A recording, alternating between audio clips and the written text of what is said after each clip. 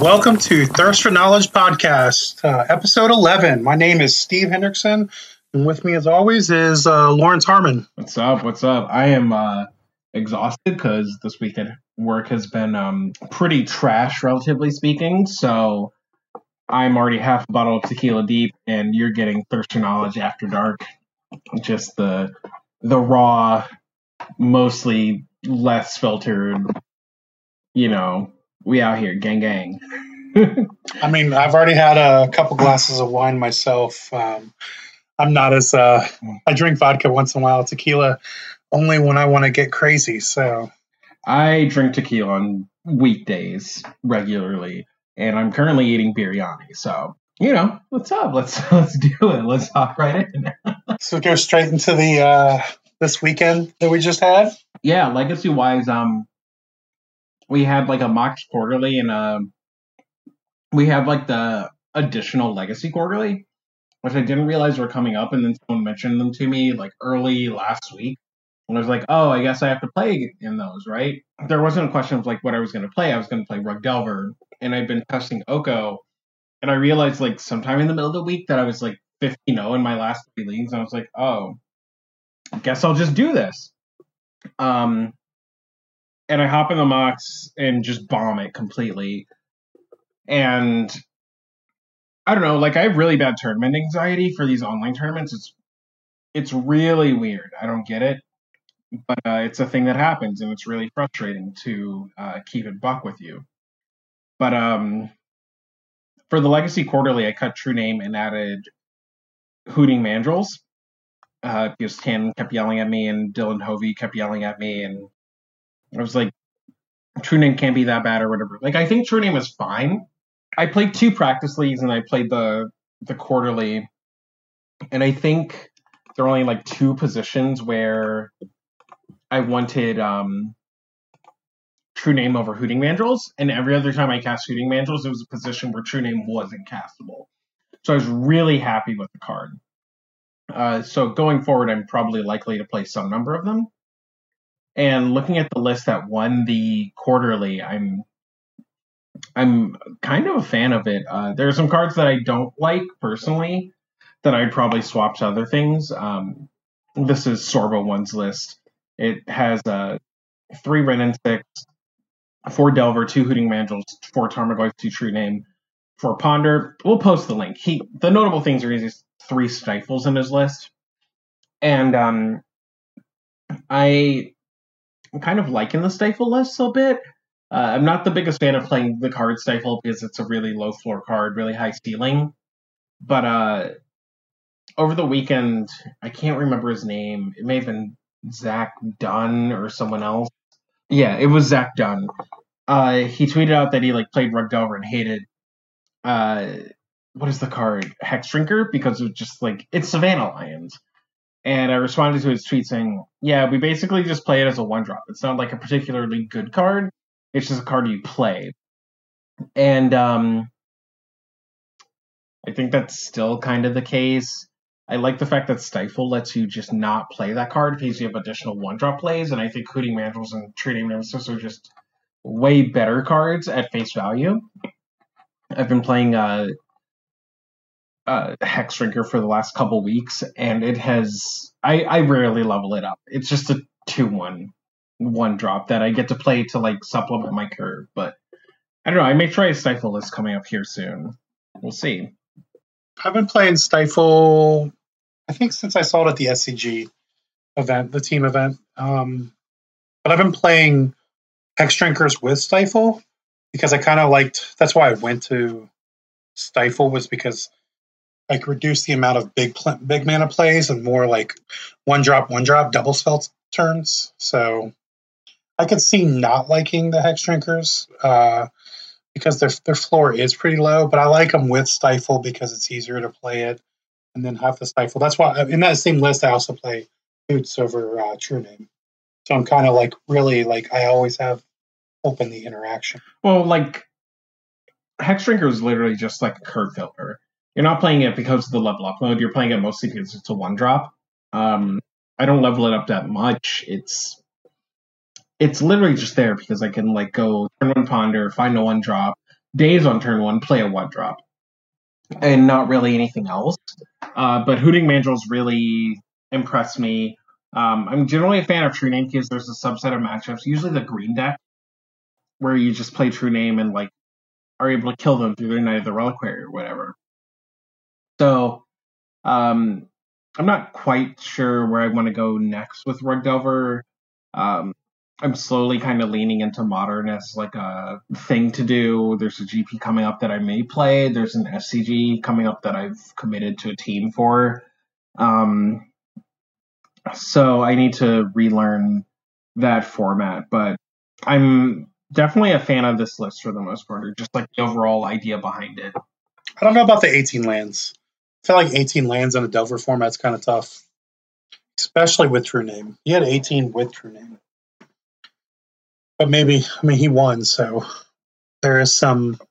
Yeah, I played against them, and I played their game. Played game 2 like super terribly. I don't know. I just like got really anxious and started playing around cards that like weren't relevant to the game state, and I for some reason thought he had True Name. It was just it was really bad. If I get the time, I'll make videos going over my matches from the event, and people will get to see this particular match. He was one of my 2 losses, my other being Mono Red Stompy, just having kind of the nuttiest straws I've seen out of that deck. Well, game 2, their draw is pretty nutty. They had like a Simian Spear Guide Trinisphere draw, and I Spell Pierce, and they had double Simian Spirit Guide left over. So it's just like, okay, happens. Can't really get mad at that. Like, what are you supposed to do? It's like Moon Stompy. That's going to happen just a percentage of the time. You just move on with your life. So playing like a 8-round event and feeling like only one match I could have played particularly better, I'm pretty happy with. And I know patron of the podcast, Dylan Hovey, also went 6-2 with a similar list that I played. I posted my list in sideboard notes on our Patreon over the weekend. Anders didn't do as well, but he has been playing some Rug Delver. And then a couple other homies did well with Rug Delver. Daniel Goschel, GP Niagara champion, and then Eternal Weekend Europe 2016, something 16, 17-ish. Champion Thomas Machine, Machine La Machine, as they call him in France, also went 6-2. So Rug Delver kind of crushed. I posted a tweet of kind of a breakdown of of the top 32, and people have been tweeting at me filling in the places that I missed. So when I get a chance, I'll go through and fill in those extra spots and post it for people to see. But it seemed like Rug Delver had a pretty consistent showing of like 6-2 or better. I definitely think, in the greater picture, the top 8 was actually kind of diverse. I mean, in the fact that it was combo versus Delver. Like a different, I guess there was a D&T guy that just got lucky, but two D&T people. Koge is like a gnome D&T grinder. He's pretty good in my experience playing against them. The top 8's like oddly diverse. It's like 1 Sylvan Plug, Strifo, 2 D&T, a Delver, Tess, Ant, and then Elves, and that's about it. So I think it's a reasonable top 8. When I say lucky, it's because Elves is in that top 8, so they had to like take, I guess, that loss as one of their only losses if they played against them going in the Swiss. But that's a pretty miserable matchup for Elves. And then the Sylvan Plug was a different kind of build, and it could probably give D&T some fits as well. Yeah, it's interesting seeing Elves and D&T pop up, which makes sense though, because Plague Engineer as a card is dropped in play, right? You aren't seeing as many of the 4-color control decks. The 4-color Delver deck has basically just died, and people are just playing Rug Delver for the most part. And then on top of that, like, there's just a lot of the general Delver shells, which are good matchups for D&T and elves. Even though like Wrenn and 6 exists, it's still a thing you can overpower for the most part, and like a lot of the Delver lists are like getting very much more mid-rangey. You're seeing a lot more Oko and other cards like that, right? Yep. So it's like Legacy is kind of self-correcting back to where it was, where you had a lot of these cards that were or just creature or decks that were like very built for the mid-range matchup, and there aren't many sweepers happening. You know, there aren't really Tundra decks in the top 16, if any. Okay, so there's the helm, the Rip Helm. Yeah, there's Rip Helm in 14th place, and that's it. That's the only Tundra deck. Other than that, it's like Delver. And they didn't have any sweepers either.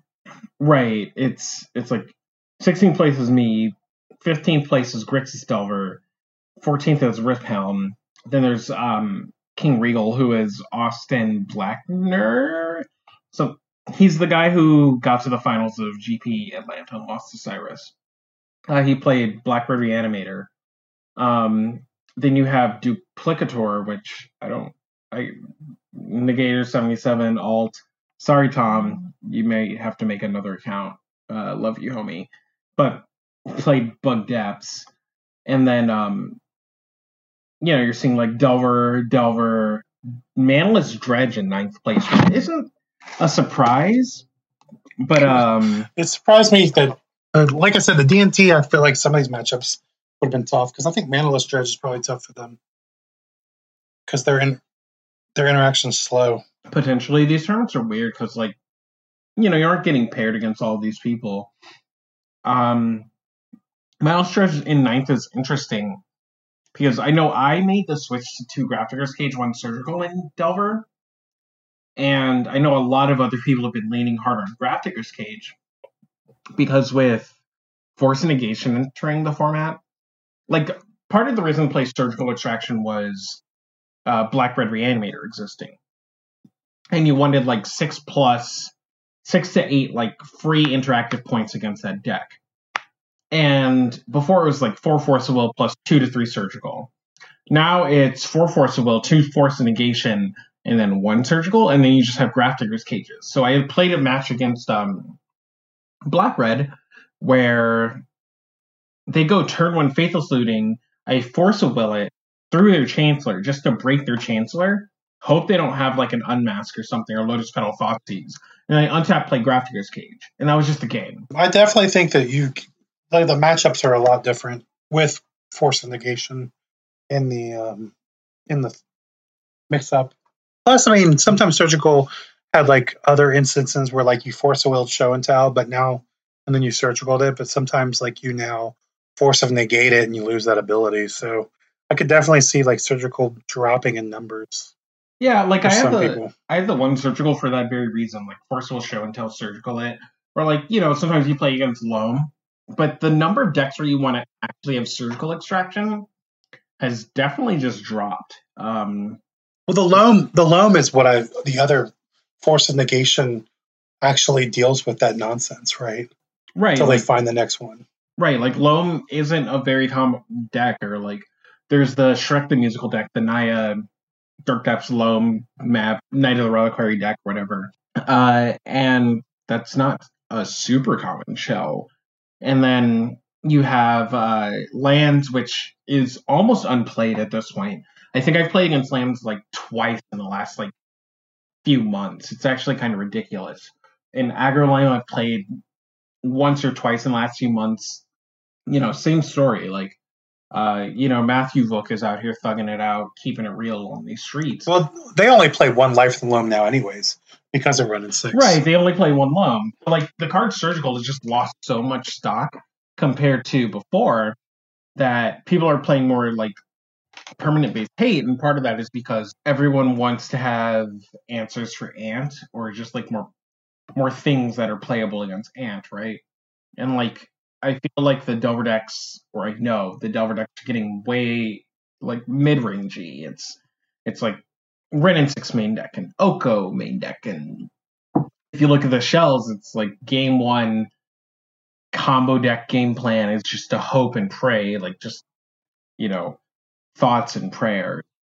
We all know those don't do anything. There was a Grixis Delver deck that won the Mox, and the same list did top 16 in the format challenge. And the Grixis Delver deck looks like a very good answer to Storm if it became more prevalent. I don't know about two Brazen Borrowers, but they have Thought Seizes and Counter Magic. It doesn't. I played a lot of Grixis Delver, and this list is just like meh. Like, no, I don't. So I don't like the list. I like the color combination to fight. Yeah, like I always felt like my Storm matchup was pretty good with Grixis Delver, but like this list is like you get a lot of like you're not playing Spell Pierce or Spell Snare, so you get a lot of equity from people playing around those cards that you don't have, right? And the list has like 7 cantrips, 2 reanimate, 3 Thoughtseize, and it's like, well, if you're just like Thoughtseize reanimating your opponent's voice all day, that makes sense. But it's one of those deck lists where like it's good when people don't see your deck list, and then once people do see your deck list, they just disrespect it. Like Mengucci posted the deck list on Saturday night saying, "Hey, my friend went 8-0 in the Mox. Grixis Delver is great. Whoop whoop." And I played against Grixis Delver, and I just disrespected them. It was just like, okay, Daze is a card, but I'm not gonna play around Spell Pierce or Spell Snare or anything. I just played my effects and just bodied them. It was not even close. I like some of their deck or card selection, like Gilded Drake, etc. But I feel like this deck list is just like capitalizing on people's ignorance as opposed to having an intrinsically good game plan. Like, I think it's fine to capitalize on people. It's like not knowing what's going on, but there's only so far you can get with that, right? Yeah, I mean, I like the color combination. The deck list itself, I don't particularly. I'm not jiving with it. I think its removal only for lightning bolts is kind of insane. I mean, I guess you get the borrowers, but that's only a temporary solution to certain things. 19 lands when your biggest spell is the back half of Brazen Borrower kind of baffles me a little bit. Like, I feel like this could easily be an 18 land deck versus the Red Delver deck. I like 19 lands when you're playing against like the Ren and 6 format, right? You just need more lands. Like, you don't have Ren and 6 to survive, so it's not like the Stifle Red list that have 18 lands and they can like stifle your wasteland and play the Ren and 6 and like get their lands back and keep going. You have to just have a higher land count, right? And I guess, yeah. I get what they're doing with Brazen Borrower. It's like your opponent plays Tarmogoyf. If you Brazen Borrower, bounce it, you attack with your Dread Hurricane, a Thoughtseize it, and then you like reanimate it, maybe. But that's just like so many moving pieces. It's 4 cards. Right. It's 4 cards. There's just so much going on there, and I feel like just like put Fatal Push in your deck. Right. I would definitely. Well, or you can stick to blue red and at least have a Magmatic Sinkhole.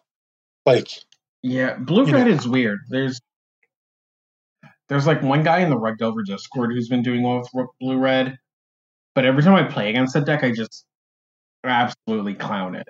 And no, I meant blue red. Like, you could stick to your blue red early drops and have Magmatic Sinkhole. That's what I meant. I'm sorry. Sure. Like, if you want to stick to just staying blue red as long as you can. I don't know, because he's got Thoughtseizes and Reanimate, so he's quickly going black. But, like, if you wanted to stay blue red and not play the push, you could still play Sinkhole. Yeah, like, to fully understand this list, I'd have to play a bit more of it. At face value, it's a bit weird. Like, I get Gilded Drake, that's cool. I could see, like, Red Delver playing, like, 1 as just an extra thing for show and tell, and then, like, maybe a Merit Lage. But I'm not sure. Like, I made a lot of tweaks to my lists over this weekend, and I was playing 2 Vapor Snag, 1 Submerge, and I ended up playing 2 Submerge, 1 Vapor Snag. or no Vapor Snags, actually. I played a main deck Brazen Borrower. And part of that was because of the mirror. I had 4 answers technically to Merit Lage because I had Oko in my deck. And it was just okay. Like Oko's great. Brazen Borrower is just okay-ish. You're not really super happy to draw the card, but you're not unhappy. It's just like a thing you can do with your mana. But like the Submerges just like wildly fluctuate against depths, because like I've played against depths opponents who have Bayou in their deck, and I play against people who have Nurturing Peatland, so the card just doesn't do anything, and it's really awkward. So I'm not quite sure where to go from there. I did do like a judge call because I was curious, or a Twitter judge call. I was curious how Brazen Borrowers or Petty Theft, the spell side of it, interacts with Wrenn and Six Emblem, and apparently you can flash it back, which is interesting. What? I guess. No. Apparently you can. I like tweeted this out. I had someone go, I don't think that works. I was like, I don't think it works either. And I had another judge go like, because of rule 603.12 or something, you can, because of in the graveyard, it's all creature something or rather. I don't know. So maybe that's something to clarify. There is a chance that you can like flashback Petty Theft if you have a Wrenn and Six Emblem.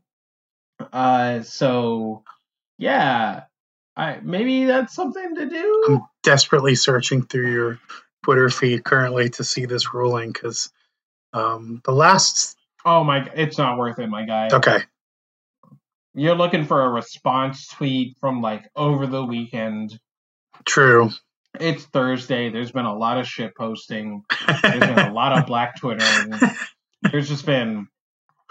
I just... They're creatures in all zones, except for when you cast them as a spell. That was the one thing that when I read the whole feed on it, and I was kind of... Because I was like, I got sad, because I wanted to be able to snapcast some of this stuff. You can't snapcast them, but apparently you can Wrenn and Six. If somebody can clarify, that would be great.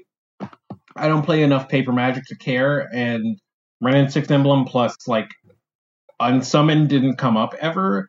I'm not sure how much Legacy I'm going to be playing soon, so I don't know. Oh man, I did some rules. I did some rules looking up. That's for Oko and Humility, and based on the layers, Oko after a Humility makes 3/3 still because his timestamp. Yeah, but Oko pre-Humility makes 4/4s, right? Or like if you play Humility, they all become 1/1s, right? Yeah, they become 1/1s. Yo. But like after Humility, or Oko activations after Humility makes 3/3s, and you know what's cool in a world of 1/1s? Elks. Dude, Oko is hilarious. Like that car, it's ridiculous. So I had a Twitter thread where we were talking about Liliana of the Veil and how it's just not playable. I believe it was the Eddie Zamora, and someone chimed in that Liliana of the Veil should be errated to +1 for the Edict for like balance purposes. And that's basically what Oko is. It's just like come into play, like nerf your creature. It's so ridiculous. Like the card wasn't insane for me over the weekend. It was like it's been good for me basically every time I played it. But over the weekend tournament it was like kind of whatever. Steven got a text message from a side chick. Sorry about that. At the same time, it sounded like a Kingdom Hearts sound, so I'm not even sure which one's better. Well, we'll say it's a Kingdom Hearts sound, so there's no divorces happening in the future, right? No, but like Oko, it's ridiculous how like good the card is just at invalidating things. Your opponent goes, "Here's my thing," and you're just like, "Yeah, so that's a nice non-evasive 3/3." And it's just ridiculous that it adds like loyalty. Like if Oko was minus loyalty to turn something into an elk, that would be fine. But like, I had a friend describe it as like, why does this card +1 to Beast Within? Right?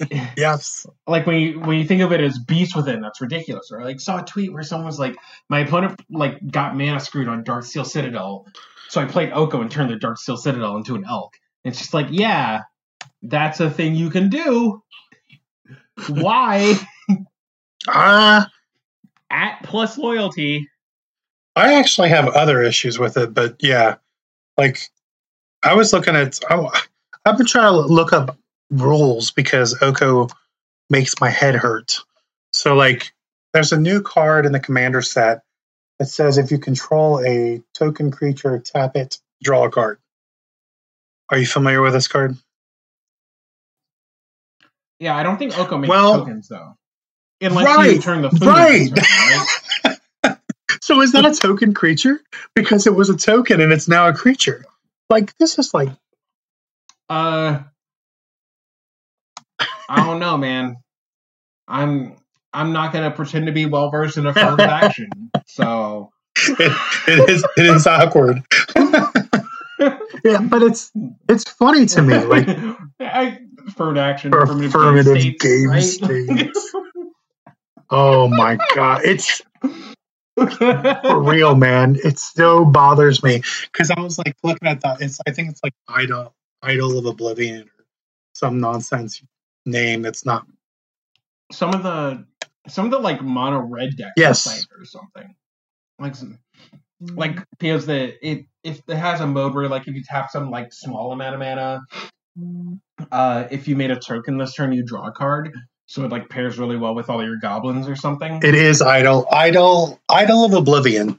Yeah, 2 mana, tap, draw a card. If you activate this ability, only if you created a token this turn. Oh, created a token.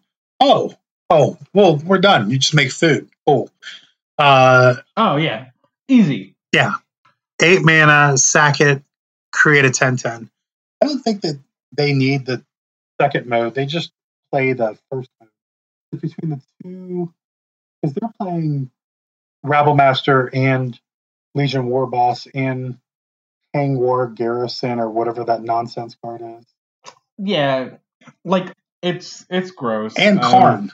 Yeah, they play Karn too. So it's been interesting watching deck development in Magic over the last 2 weeks because it's been basically people going, I have Island in my deck and I have Forest in my deck. I should put 3 Okos in my deck, and then they do, and it's good, and that's it. That's just. I'm so glad you said that because that was something that we didn't talk about, and I was going to mention it to you that Oko to me is busted in half because it's good in a aggro deck, it's good in a mid-range deck, and it's good in a control deck. Someone tweeted out, someone made a comment about like playing Oko, and someone's like, are you playing Oko Prison? Are you playing Oko Aggro? Are you playing Oko Control? Are you playing Oko this? Are you playing Oko that? And I was like, isn't just having Oko in your deck and automatically make the answer yes for all of those questions? Like once you put Oko on the table, like the world is your oyster. You just do whatever. Like you just body bag them. Just give them a McThick dick, right? I mean, so like Oko is removal. Oko's a better Blossom. Oko is because somebody was like, well, you only get the 3/3s every other turn. I'm like, right, but that's still more power than a Bitter Blossom, and you don't lose life. So, and it's a shatter. You've got a shatter, a removal spell, and a Better Blossom, all in one card. Yeah, there's like been discussion in the Rug Delver Discord, just like people going like, is Oko really good? You give them a 3/3. And it's like, I get it. Oko's like one of those cards where it doesn't seem that powerful until you play it and you're just like, oh, this is really messed up. And it's just so hard to like explain. Just play the card and you'll just go, oh, why? Why is this a thing I'm doing?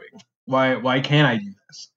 Like, I played a game where like I was swinging White Eldrazi, and I turned their Chalice into an Elk, and I got to cast on my 1-drops, and my hand was all 1-drops. was like, sweet, thank you, Oko. And then they played a Sword of Fire and Ice, and I was like, oh, I'm gonna make a food, and I'm gonna steal their Sword of Fire and Ice next turn. And I was like, oh, I didn't actually read my card, so apparently I can't steal the Sword of Fire and Ice. So I'm just gonna turn it into an elk. And I won that game easily. It was just not close. Like, there's a subset of matchups where Oko just washes your opponent's deck. It just invalidates like slow-paced threats, and that's kind of what Legacy is.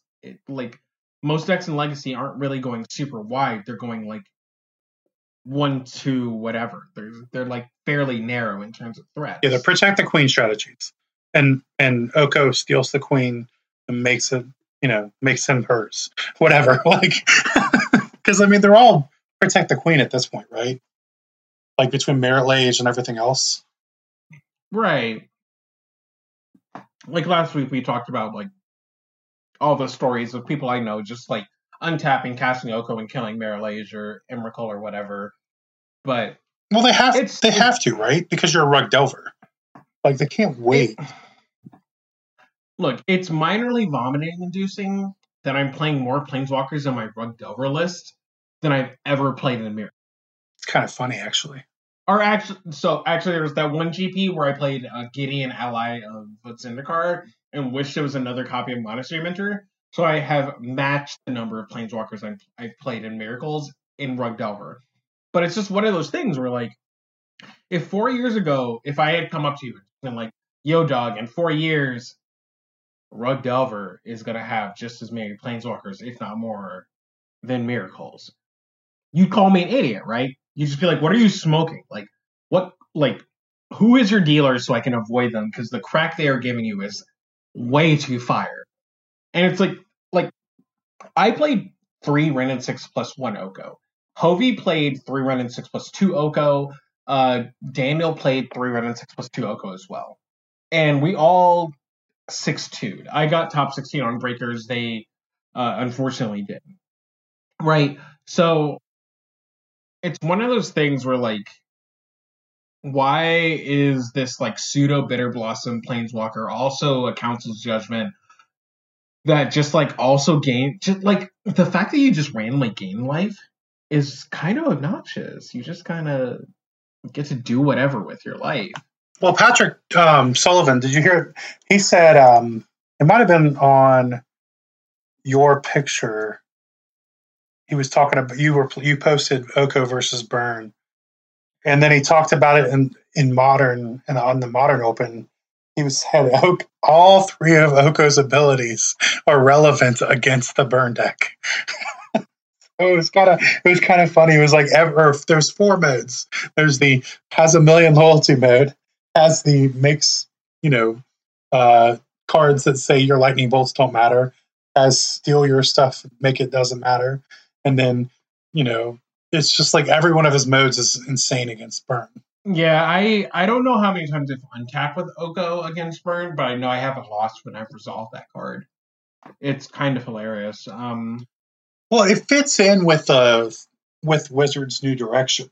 Wizards likes these one-sided planeswalkers, and Oko is the ultimate one-sided planeswalker as far as I have all the fun and you have none. If you play creatures, haha. If you don't, haha.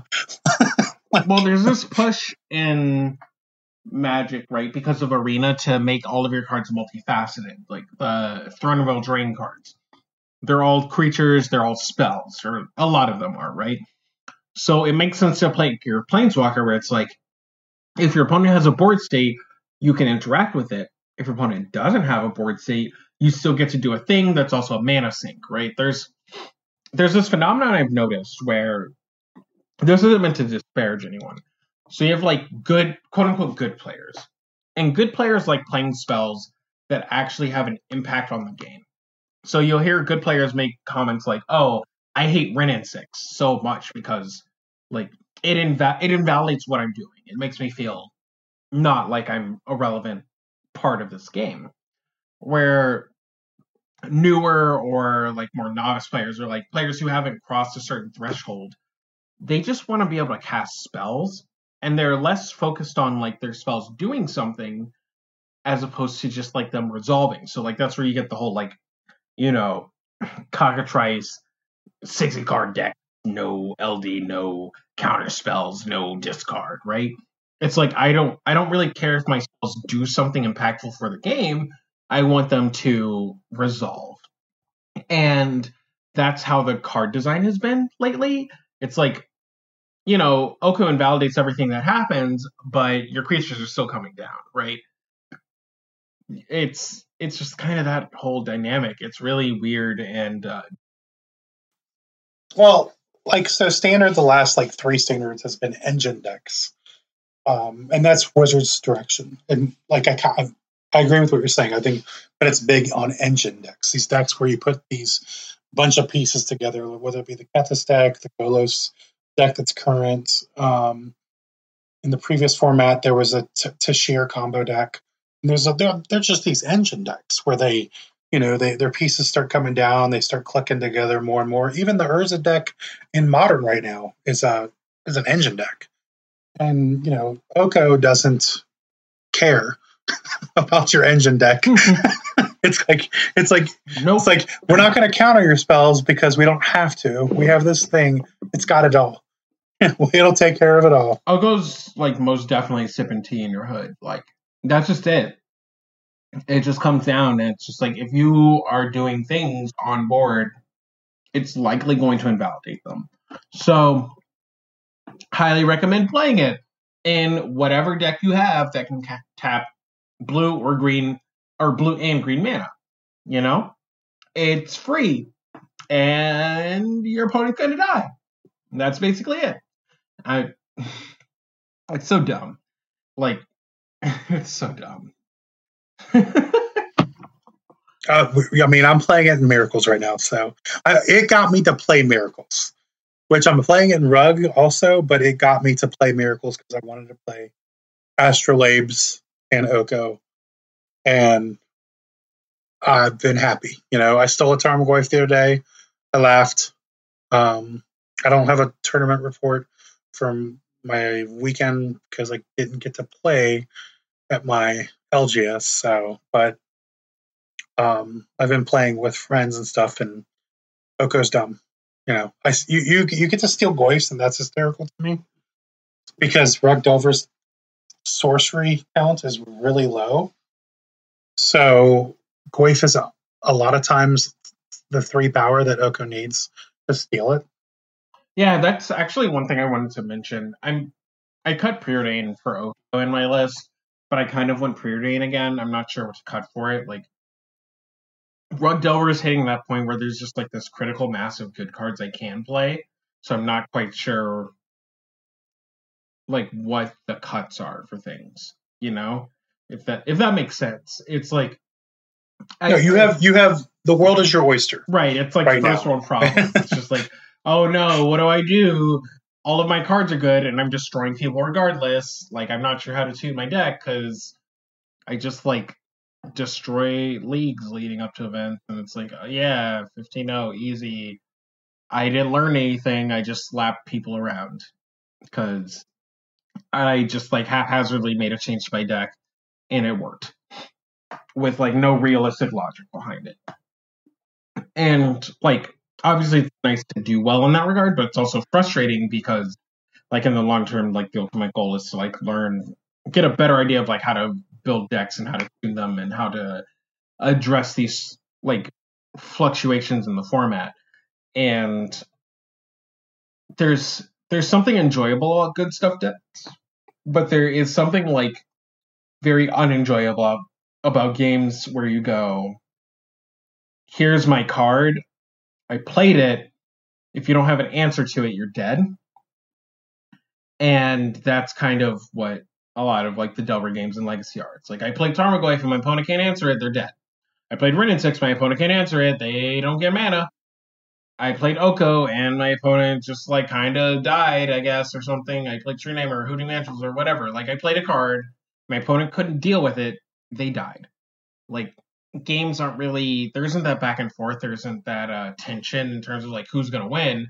It's just like a very clear dynamic of like, yeah, I'm probably gonna win, as opposed to having to sweat it out or like make a lot of like plays or like really think through the lines. It's just like, yeah, I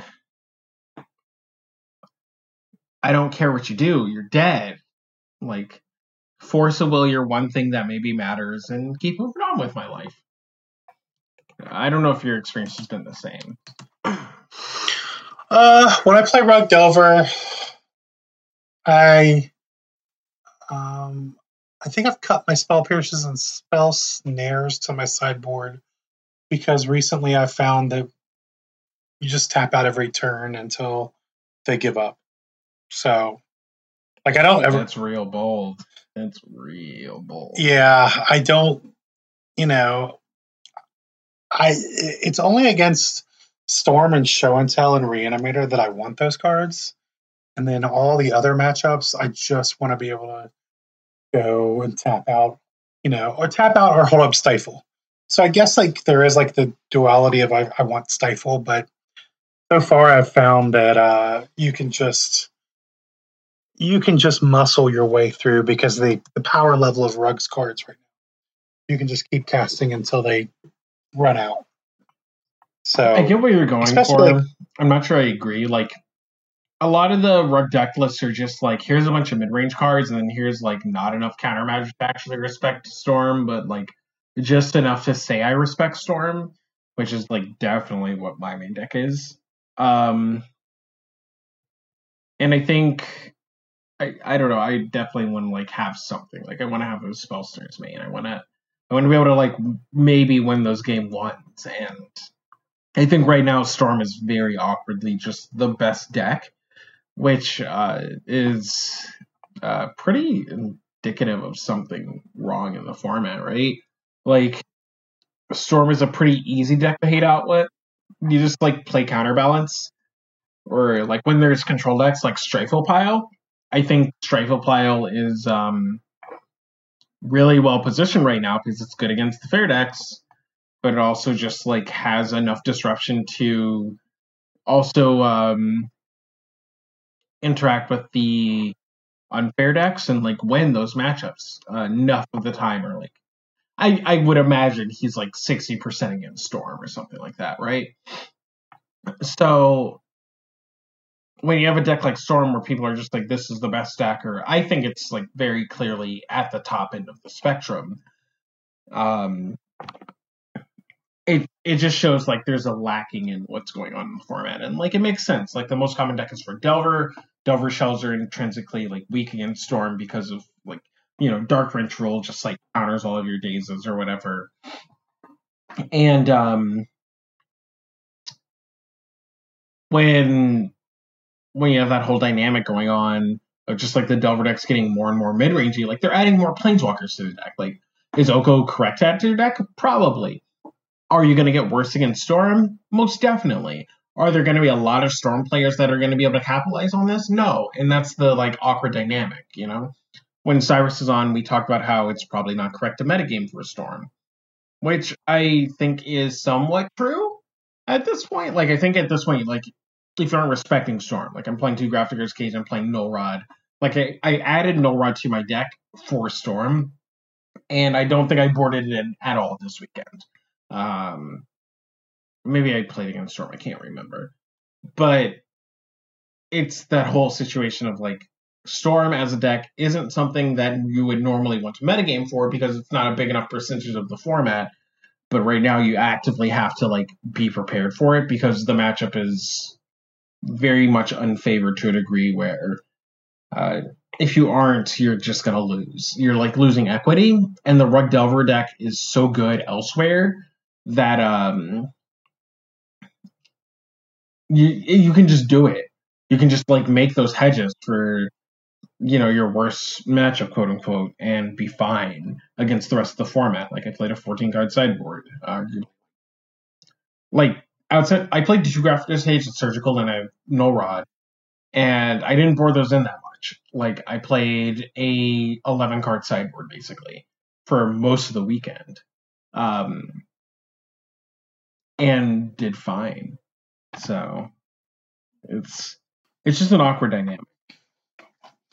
Well, I think definitely like the format's racing. Like that's kind of like what I meant when I said I just cast, my stuff over and over again, and eventually something sticks and I win. And I feel like that's kind of the racing thing that's going on with Legacy. It's more like of a modern metagame than a Legacy traditional metagame.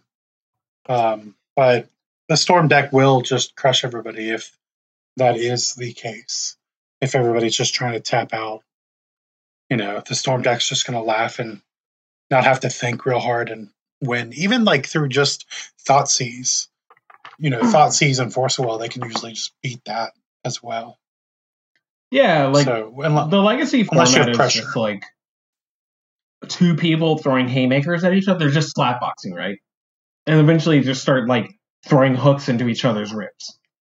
And then like the Storm deck is just like, I'm gonna stab you in the kidneys. Like I don't want to deal with this like slapboxing bullshit. I'm not about this. I want you to have to get a kidney transplant and be on dialysis for the rest of your life. Like that's what the Storm deck is doing. So they just shiv you. They just shiv you in the crowd and then just keep whistling and walking on by, like, everything's fine. Don't pay attention. Yeah, they just like pull up on your block and they bleed it. Slide. Yeah. I mean, it's one of those things. I don't know. Like I said, I think the metagame, since they keep banning cards in Legacy, we'll eventually become modern. As far as like, we'll just keep playing these powerful spells at each other. If they, if the ban and restricted list are basically held together, where certain things like, I really think we could eventually become a modern metagame.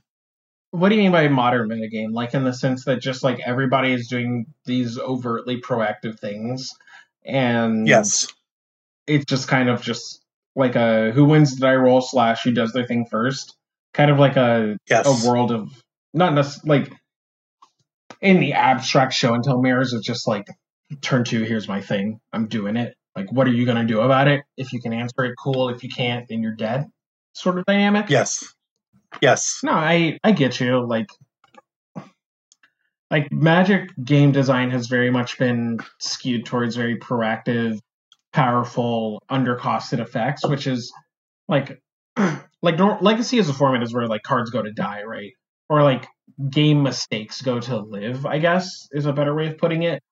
So yes, when you have more and more sets come out where there's just like more and more extremely push cards, then you just get this whole dynamic of like what current Legacy is. It's just like, here's my 2-drop, can you deal with it? No, okay, cool, you're dead. Oh, I mean, that's where Legacy, I think, is at. But it's just, I don't know. It reminds me of Modern more. So, I've actually looked at Modern more often now because Modern actually has, I think, slower strategies. And I mean, Mox Opal's still a problem, but for me, what people don't understand is when they ban Mox Opal, it'll be Ancient Stirrings, it'll be Traverse, it'll be these undercosted effects because there's always going to be something that steps up to fill the void. Sure, it's like, how do I put it?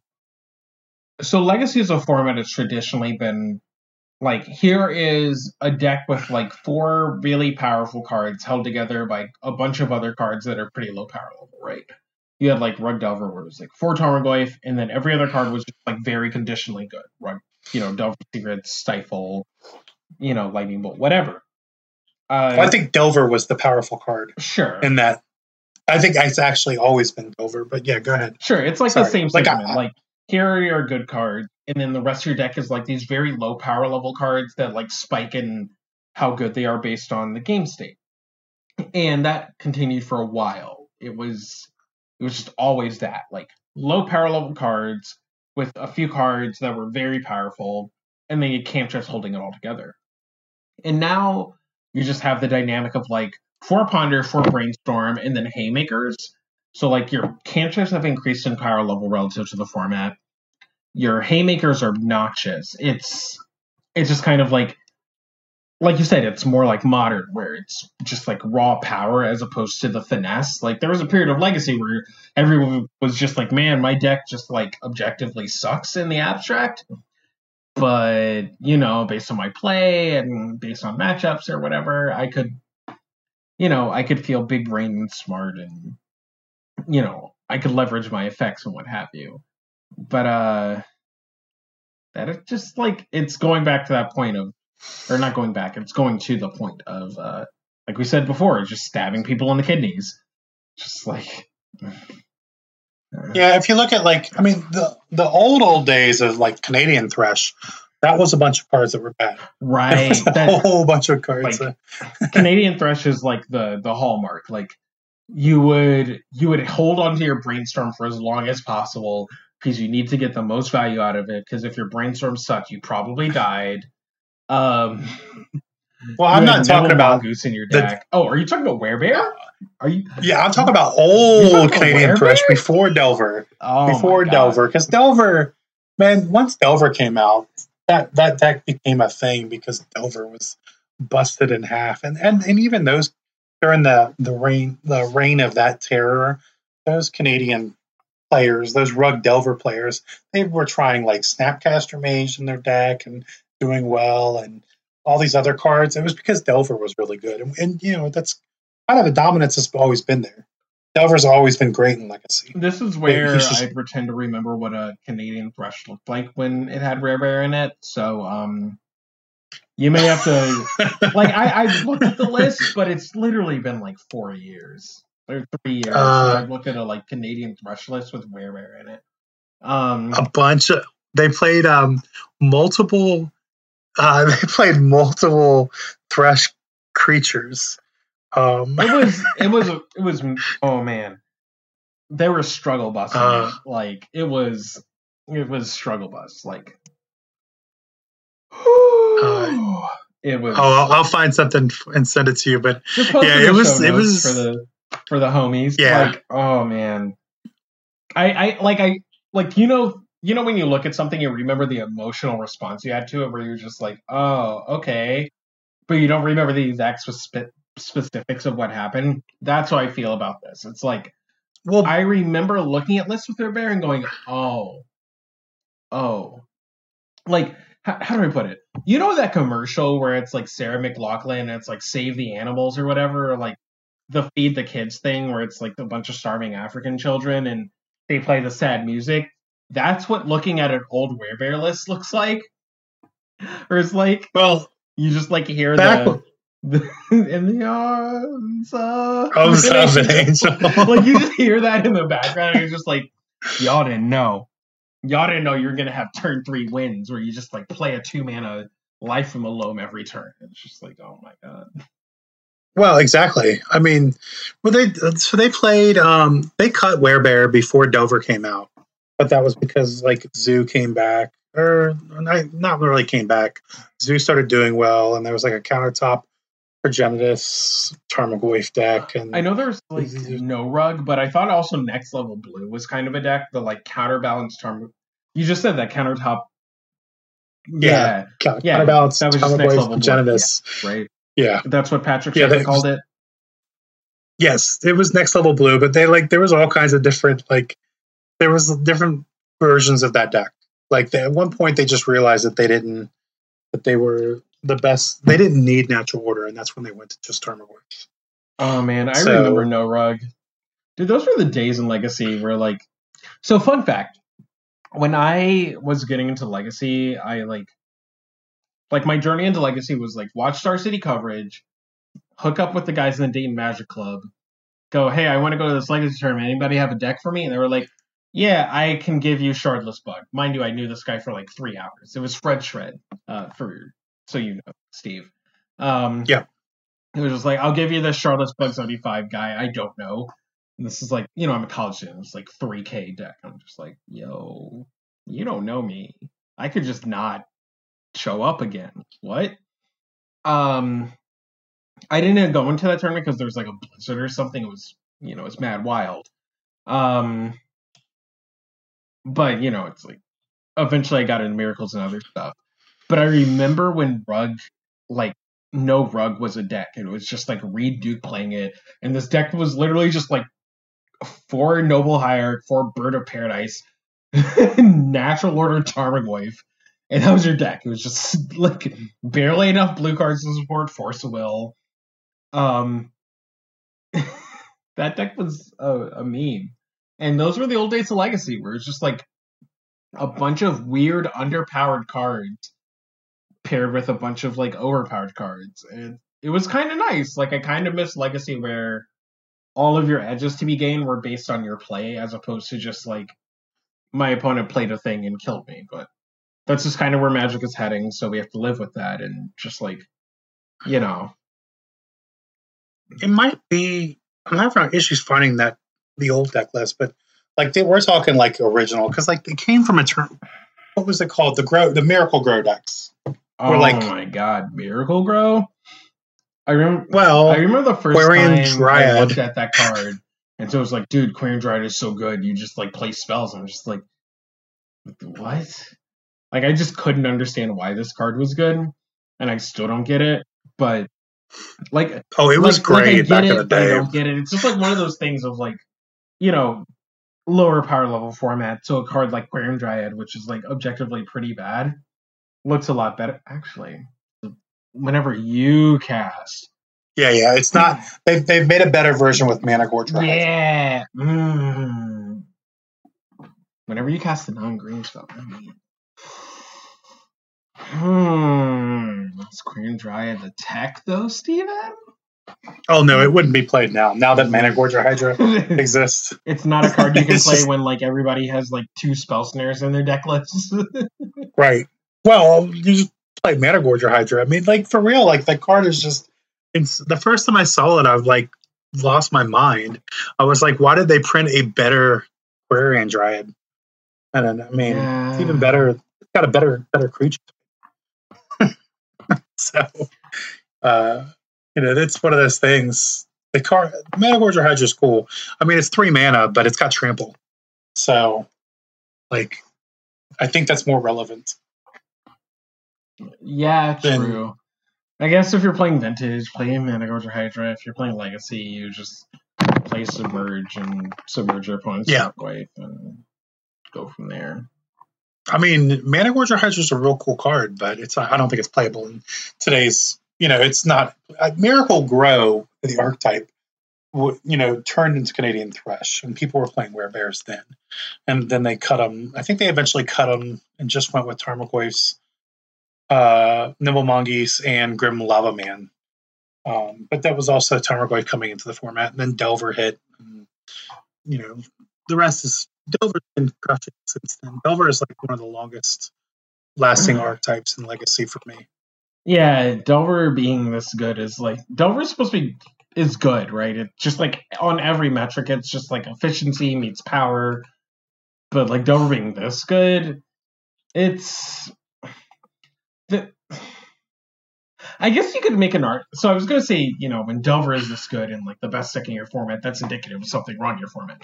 But I guess like any deck being the best deck in Legacy, you can make an argument for there being some flaw in the format, just something being wrong.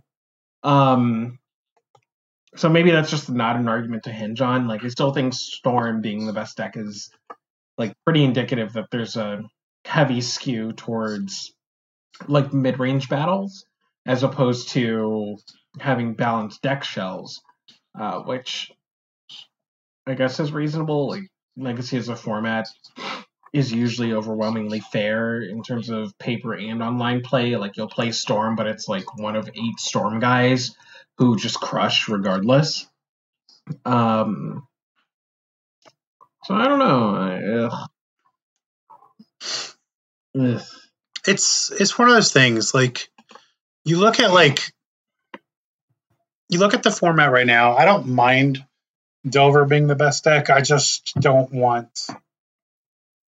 Like it's not. I don't think it's gatekeeping the combo decks out. I think people's, not having their ability to play at a high enough level is keeping those out. Where if I think if everyone could play it, the format well, I don't think that Delver would necessarily be the best deck, and that would invite a control deck back into the format. But as it stands, with not enough combo, there's no reason to play control. Yeah, like I mentioned before, like I think Strifeful Pile is really good, and I don't know what I'm doing this weekend. Like I said, this week has been very busy for me, so I may just play less Magic. But I kind of want to try a league with Strifle's List. He top 8'd the Legacy Challenge in 8th place, I believe, which was nice because like he got paired against JJKBB, or I can never remember how many J's and K's and BB's and what have you were in his screen name. But he scooped him into the top 8 because Jack wasn't qualified for the playoffs. So that was a nice move. But like Strifle's List just like keeps getting good cards to play. And it feels like perfectly at the crux of being good against fair and unfair, with the only issue being your mana base. And he's only playing 2 Red and 6, which I get. I totally understand it. It feels wrong at face value. But I get that you have like a lot of things that you're doing with your mana, so you can't necessarily afford to play Red and 6, and it being red-green is somewhat awkward, but I wouldn't be surprised if the third one was correct. But this is with like no actual testing of the deck. But he only has 20 blue cards, so he probably doesn't have the same amount of room to like fit it because he has to cut probably a blue card for it. True. And he's only got 20. Like I just did a rough count. It was 20. He usually hovers around 20. I think he sometimes has less. Oko gives him another one. So Oko's 5th mode. Blue card. Yeah, dude. Pitching Oko to Force, definitely real. I like his list. It was like what I was playing. I was only playing 2 P-Fire. He's only playing 2.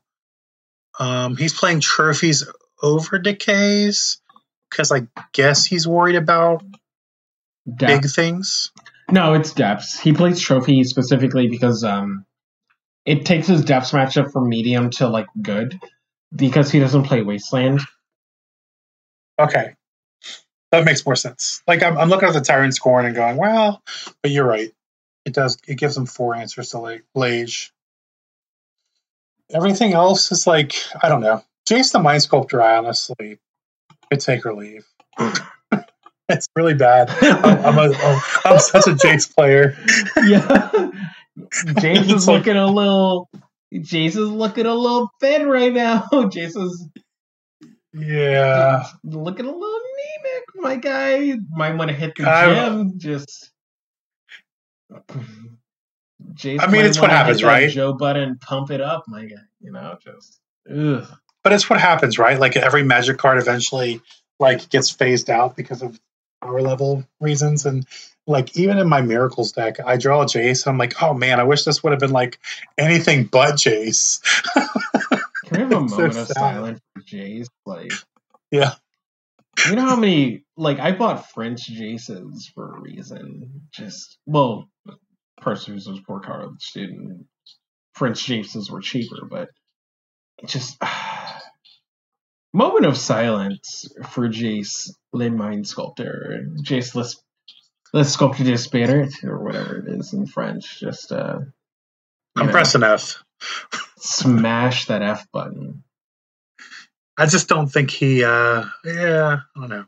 I have not even in Miracles. I'm not thrilled when I draw Jace, and that's so sad.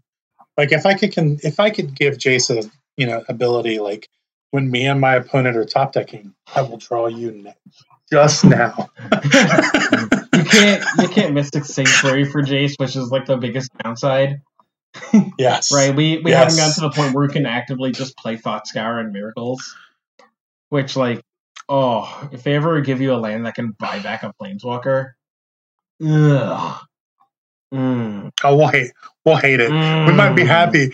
We might be happy about it at the time, but about 2 months after that, we see into talking about how Wizards is insane and stupid. It'll be that Chappelle skit. The haters have arrived. Yes. Exactly. Well, like my Miracles deck has been fun because I can Mystic Sanctuary with Savine's Reclamation and just do all kinds of nonsense. And Jace he's really fat, man. He's 4 mana. That's a lot. I never feel like I have 4 mana laying around in Legacy. A lot of Miracle's game plan right now includes just like machine gunning your opponent with Entreat the Angels a bunch until they stop breathing. It's really funny. Like everybody's just playing it like one Entreat list. And just like, Entreat for whatever. Oh, got Force Will, cool. Do it again next turn. Do it again the turn after. It's just like, oh, you were ahead for the whole game and now you're dead because Entreat the Angels. I've been playing Decree of Justice, so I've been enjoying Decree of Justice. It's fine. I will enjoy it.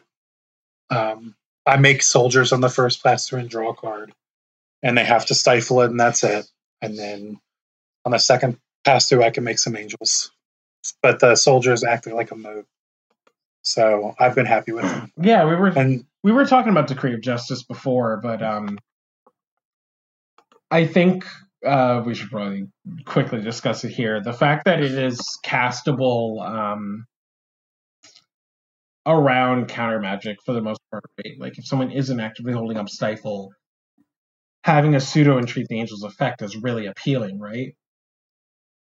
Right, and I can also just cycle it for 3 mana in case I'm playing against combo or something that I don't particularly want that effect, Like that's been real for me. And I can always buy it back with Mystic Sanctuary if I want to go for real mode. Plus, I play 2 uninteractive Teferi Time Revelers in my deck.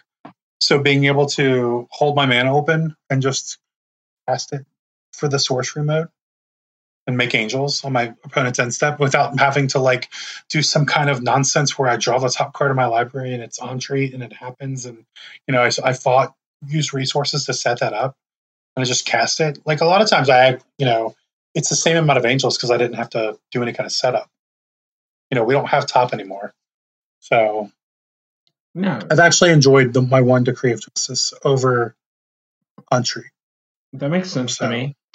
I mean, just having the cycle ability is relevant, and Mystic Sanctuary buying it back makes it pretty free to play. So I'm about it. I'm definitely interested in trying it.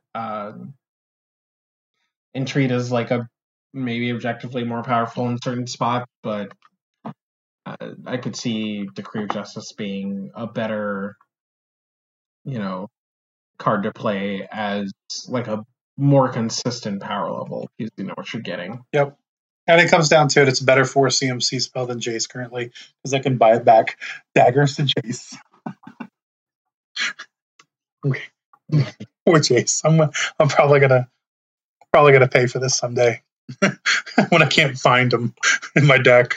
But I just man, I'm telling you what, I think Jace is not aged well in the Legacy metagame. But Strife's deck, beyond the Jace part, I do enjoy everything else it's doing. It's basically doing everything that I was doing with my list, except for he has 1 snare. He has the Dak Fadens because Strife will die with Dak Faden in his hand. I respect it. If he isn't buried with Dak Faden, a red glove, a boombox playing nothing but meme music, then people obviously didn't honor his legacy. I do like Drown the Lock a lot. I do like that card an unhealthy amount. I like it a lot in Legacy. I think it's pretty free to play for the most part. I like it. I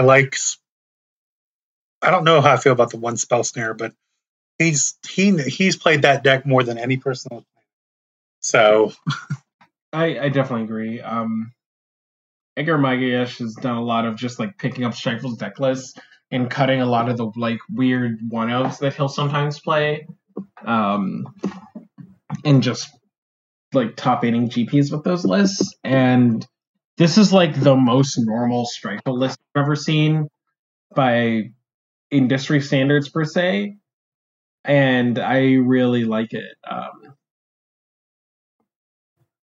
Like normally I look at his deck list and I'm just like, oh, I would cut maybe X, Y, and Z for A, B, and C, but right now I'm just kind of looking at it like, yeah, these are cards I would play. Well, I can't like make the cuts that I want to make. Like I want to cut the Spell Snare for a Kagan man, but you're blue count, so you can't cut a blue card. So, like, I can't argue. I don't understand. The P fires are like what I want to cut because I don't think they're good in Legacy right now. But that's it. Like, I would not play P fire. P fire is definitely a weird card. I agree. I think what you're getting at is like the fact that 2 toughness creatures are basically Delver Secrets and then nothing else right now. Yeah. So it's very it's very hard to like look at P Fire and go, hey, this is great, but it pairs well with the deck engine, and then like when you get paired against people who for some reason like are playing control, then you just like clap them and just beat their cheeks. I think that's why he likes it. Because every time I watch him stream, when he gets to discard with the P Fire with back and then draw it back, he just has a great time, and I'm jealous because I want to have that great time. So you can though, you can live that life. I could, but yeah, I'll definitely look into maybe resurrecting my deck, my 4-color control deck, after I get tired of losing with Miracles because it's not very proactive. But I actually think Miracles is fine. Like I said, the whole like machine gun Entreat the Angels plan is pretty real to me, and I think that it, like, you know, Top gave Miracles this sense of inevitability where you could just kind of bob and weave through the game, and then you had Entreat to just go over the top of whatever your opponent's playing. You don't have that same sense of like navigation per se, but you still do have like the Entreat like machine gun, which gives you everything that you kind of wanted in that regard. I do want to, like I said, I want to explore Modern. I actually really like Sam Black's insane Neverwin deck. I didn't like the Field of Deaths, but I loved everything else about it. So I've been busy and I haven't actually finished like week 1 of my Modern training journal thing. But Sandblast deck is very similar to the Grixis control deck. And the decks are like at base value dependent on the cards that are in their graveyard, right? Mm-hmm. But the issue on top of that is like you're adding cards like Into the Story and Drown in the Loch, which are dependent on your opponent having a graveyard. And there's a lot of situations where your opponent just doesn't. Like if you don't have the Thought Scour to Thought Scour them, those cards don't really do anything. So like your Into the Story isn't a 4-mana draw 4, it's a 6-mana draw 4 on turn 12. And it's like a really awkward position.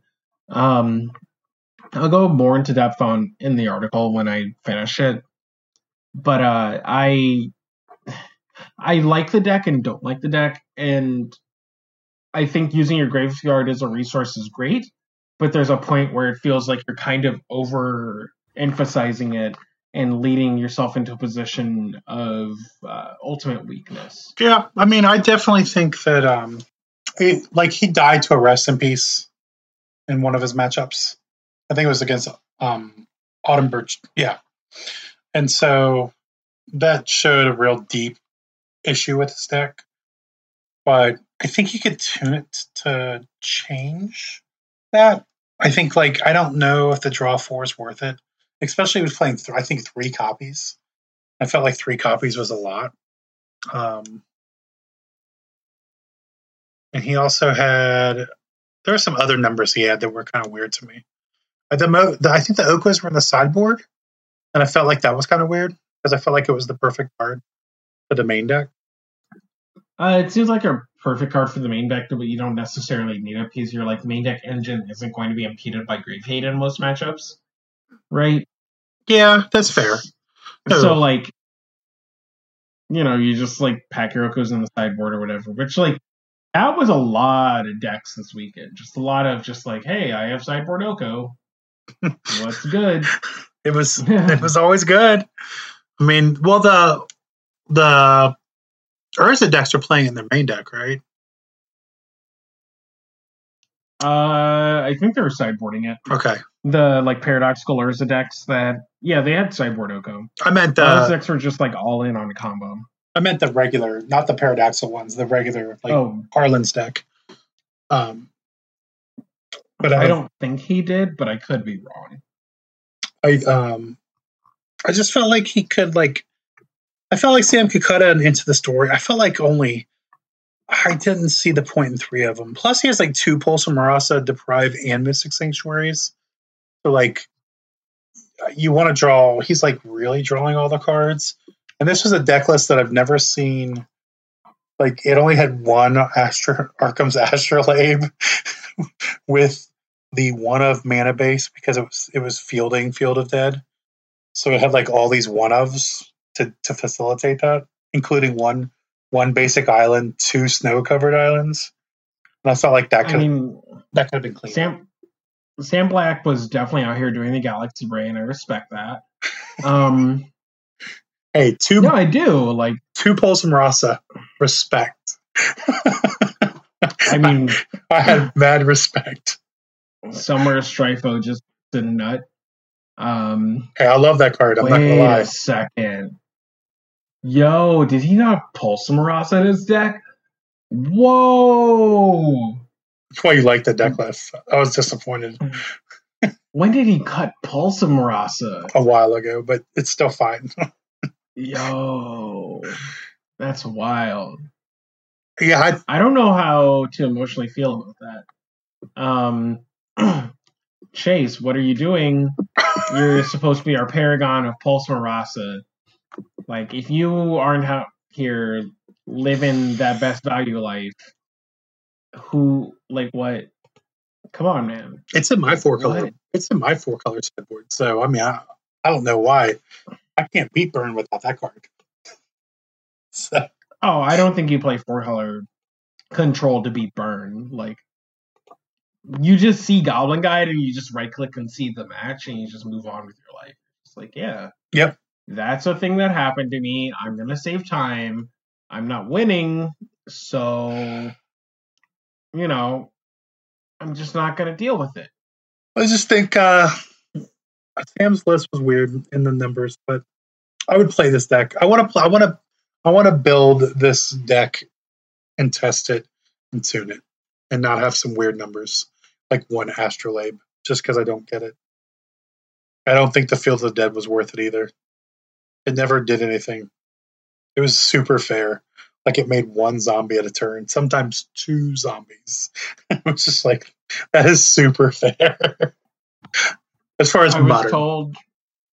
I was told that I should learn how to play Amulet. I was like, I am not smart enough to learn that deck.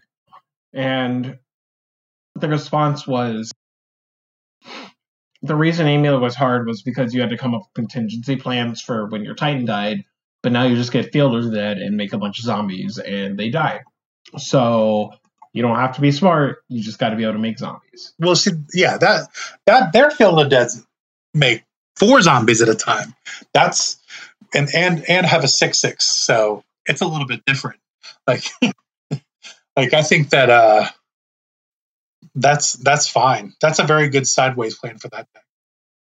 Where this deck, I think, could clean its mana base up, and the highest number of lands in this deck that are not fetch lands is Mystic Sanctuary.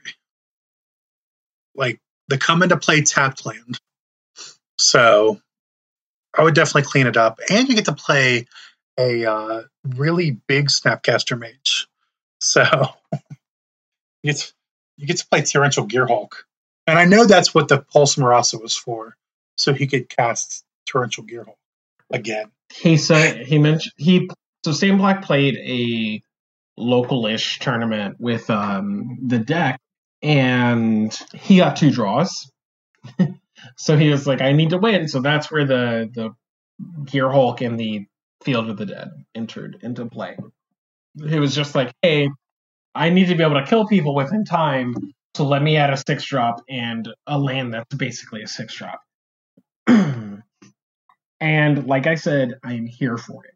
I'm living for it. Yes, Queen. I'll have to check a Grixis version of this deck out, because I probably would like Grixis more. If I'm not going to play my Okos in the main, I just play Grixis. Like I said, I'm going to write about the Grixis version of the deck. Like, I'm a big fan of Grixis control, but there's just something that always feels missing these days. And the current list, like, there's a lot of cards that were printed that are very good, but depending on your opponent's graveyard. But there is something to be said about, like, having to counterspell a Relic of Progenitus, because if your opponent needs their own graveyard, then it counters their spells. It's like, there's definitely something going on there. I definitely think about it. Yeah. Is there anything else from this Modern that you cared about besides Mr. Drake with his Storm deck crushing it? Kind of watched the Open, was kind of watching other stuff for playing Legacy tournaments on Moto, so I didn't really delve too deep into things. I saw a lot of Amulet, a lot of Urza. I saw Kyle Bogganez with his Cold Shot playing Azorius Stoneblade to a 12th place finish. Man, that man knows how to cast Stoneforge Mystic. Did he call that shot? That's gas. I think in his article he called, like he said, it was great to play it. He's got an article series, so yeah. And he played Spellquellers and Snapcasters and Stoneforge Mystics and some Teferi Time Ravelers, and that was it.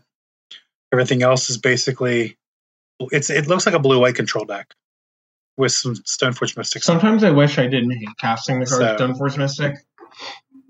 Like, everybody, like, I look at other people play Stoneforge Mystic and they look like they're having so much fun, and I'm playing it, I'm just like, why? It's a squat. What? Why? Like, have you ever cast Terminus? Like, which feels worse? Tell me, Steve. An opening hand with Terminus, or just any hand with Stoneforge Mystic? The fact that it's close. Right? It's just like, there are so many games where you're just like, I have Stoneforge Mystic. But... Well, in half those decks, even like Mr. Bogganus deck here, he's got Mana Leaks and Spell Snares, and then you have Stoneforge Mystic. So like, and he's got a Spell Queller. So like, there's like multiple like zones where you're like, I can't cast my Stoneforge Mystic. I guess I'll pass the turn. I will now cast my turn 6 Squire. I love how Modern has gotten to the point where Mana Leak is like the go-to counterspell. Again, like, Modern went from like... Well, Remand is as well, but yes. I mean, Remand is really good if you can kill your opponent the next turn.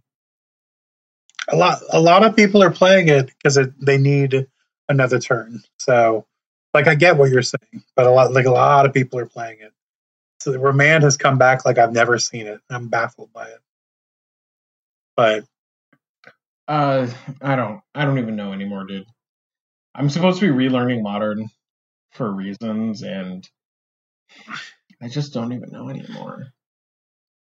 I just don't. Oh, you're right. Harlan had his Okos in his sideboard. He had Okos and Tezzeret Agent of Bolas. Most of them replaced the Agents of Bolas with Oko. And he was like, no, I want to be Planeswalker Stompy postboard. Like it. Yeah, you just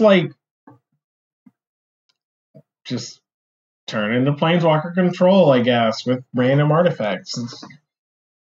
I hate Planeswalker as a card type so much. So, and you want to play Modern, right? Want to play Modern? I don't know about that. Am practicing Modern because it's relevant for upcoming events? I do know about that. I mean, we got Urzas everywhere, and that man's the OG Planeswalker. He doesn't even have the Planeswalker type on him, but he's basically a Planeswalker. He's got. I mean, we out here, Urza, gang, my guy. Like, did we have? What was the next thing that we wanted to talk about? Let's go to our handy dandy list of topics. We're just mad unprofessional in this episode. Heck yeah. It's Thursday night. We're tired. Oh, the Matt Sperling early lax tweet. Oh my god. I didn't even put a link to it. I forgot to add the link to Twitter questions. Ooh, this is... Ooh. The Twitter questions. I couldn't find what you were talking about with the other things, so... The Discord questions? No. No, the tweet. Or the Arlie Lax. Find it. I was looking for it and couldn't find it. Okay, so Arlie Lax basically tweeted out, hey, if you're taking a draw with a deck like Manaless Dredge, you're getting up a lot of equity or something because people know where you're at or something. It's just like, okay, whatever. Like, you're playing Manaless Dredge. What else are you supposed to do?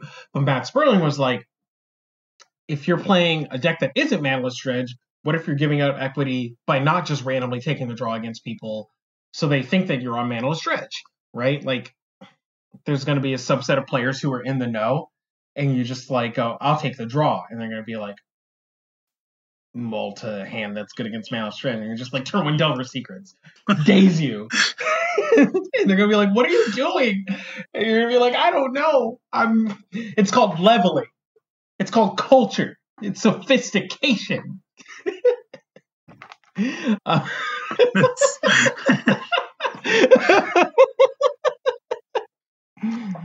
What you know about that, bum? Oh my god. Oh my god. There's just like, so one of the things about like legacy culture is that players tend to like go way too deep on just like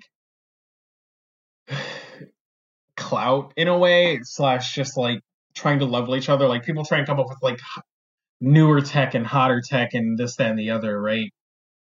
And there's just like something to be said about making fun of that. And, you know, you'll like go like, hey, this deck seems kind of not good. It's like, oh, well, you don't understand 12-dimensional geometry and why this Doomsday pile or this One of Doomsday in my Nick Fit deck is really good and how that correlates with, you know, decalcifying your pineal gland and opening your third eye, and then you'll start winning GPs. And it's just like, or let me throw this idea out there. Turn 1, Fetchland, Tropical Island Delver Secrets. Turn 2, flip it, attack. And there's just something to be, I don't know, it's just fun making fun of that stuff.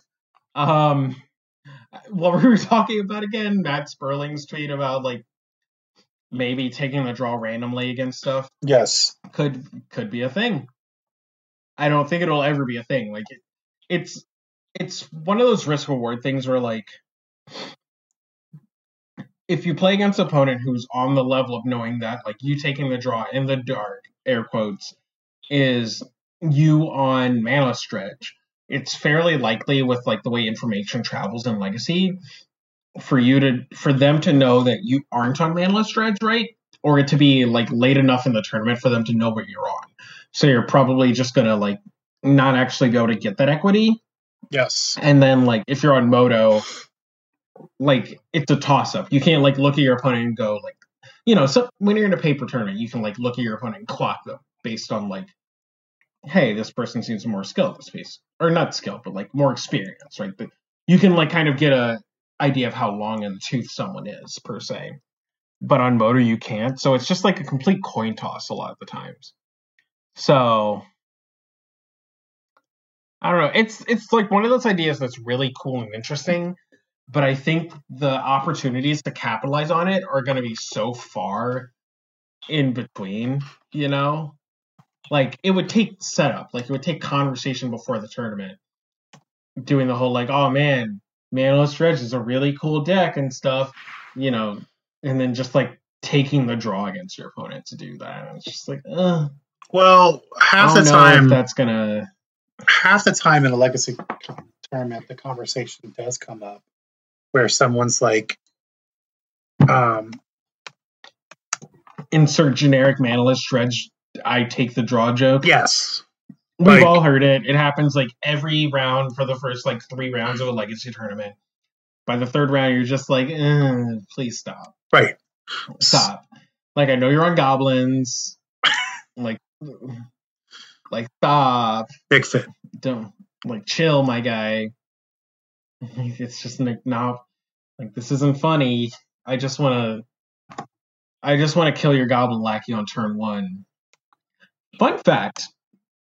While playing Miracles, I've played against goblins and merfolk exactly twice in competitive REL events. This was when Top was legal.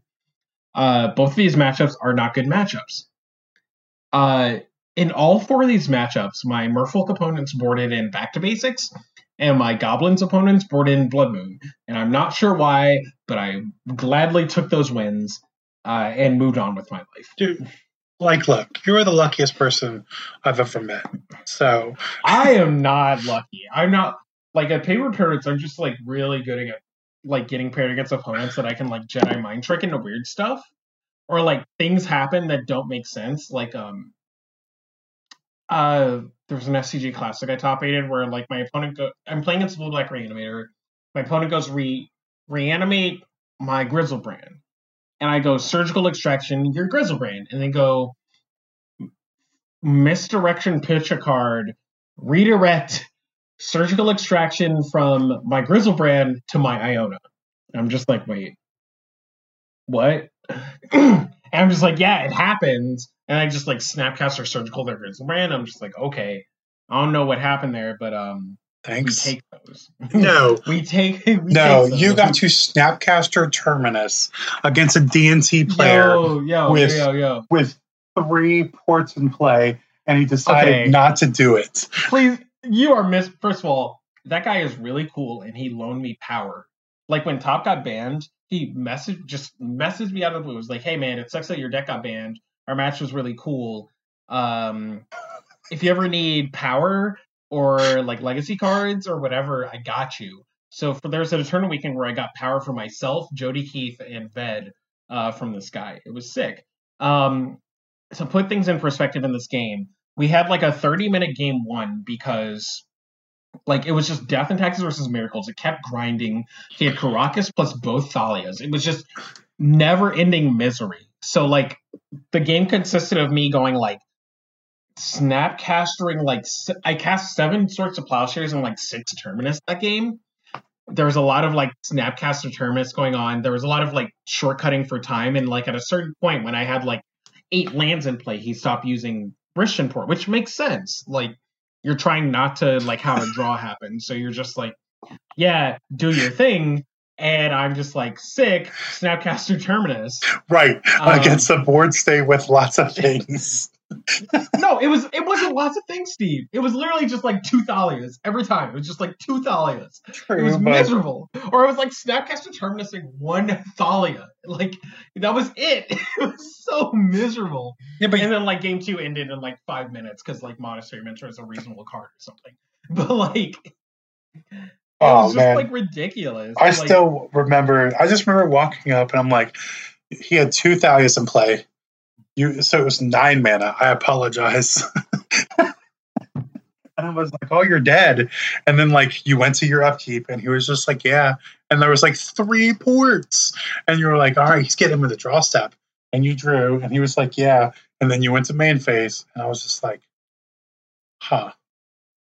That was just like one of those matches where like I definitely missed some of the context with the time. because I had finished my match. So okay, it was one of those. Have you ever been playing a match and you're like, I don't think I can win this game. I should concede. And then you look at the clock and realize you're 35 minutes in and it's game one and you're just like, I can't concede. Yes. It was one of those matches. That was what happened.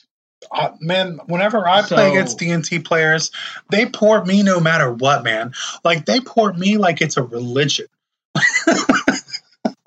Like, they could be dying to my entree. Like, I'm like, attack with my angels, port you.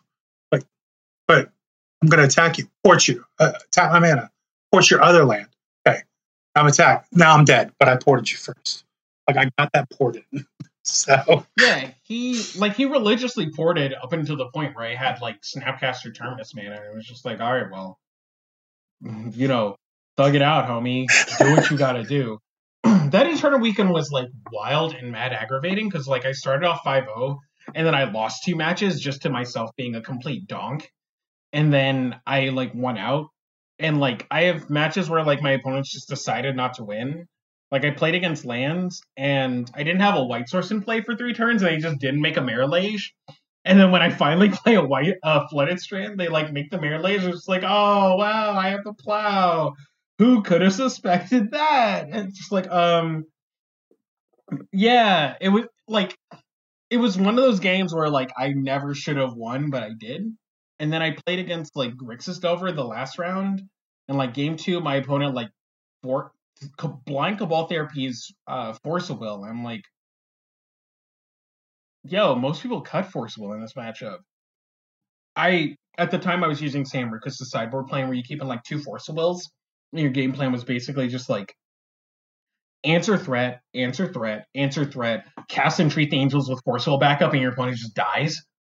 And he Cabal Therapy's Force of Will, and my hand. This is one of the worst hands I've ever kept. It was Sensei's Dividing Top, Brainstorm, like 1 land, Force of Will, maybe a Ponder or something, Terminus and Treat. Like, it was just the worst hand ever, right? Yeah, but let's focus. No. For all the listeners, Sensei's Dividing Top was legal. Like, Cabal Therapy was cast, and Sensei's Dividing Top was not the named card. So yeah, that's why Top had to be banned, because Top was too powerful. And then, like, they named the Force one. I'm just like, okay, I mean, if that's how you want to live, like, what's Bracken? I'm like, my turn, and they pause, and I'm like, is this guy about to just like surgical my Force Wills? Like, on God, are you dead ass right now, B? And then he surgicals my Force Wills, and I'm just like, yo. What? So I keep a hand that's terrible, right? Because Brainstorming Top. My opponent takes the card I don't want to cast out of my hand and then surgicals it out of my deck. So I'm like, I don't want to cast this card anyway, and they took it out of my deck.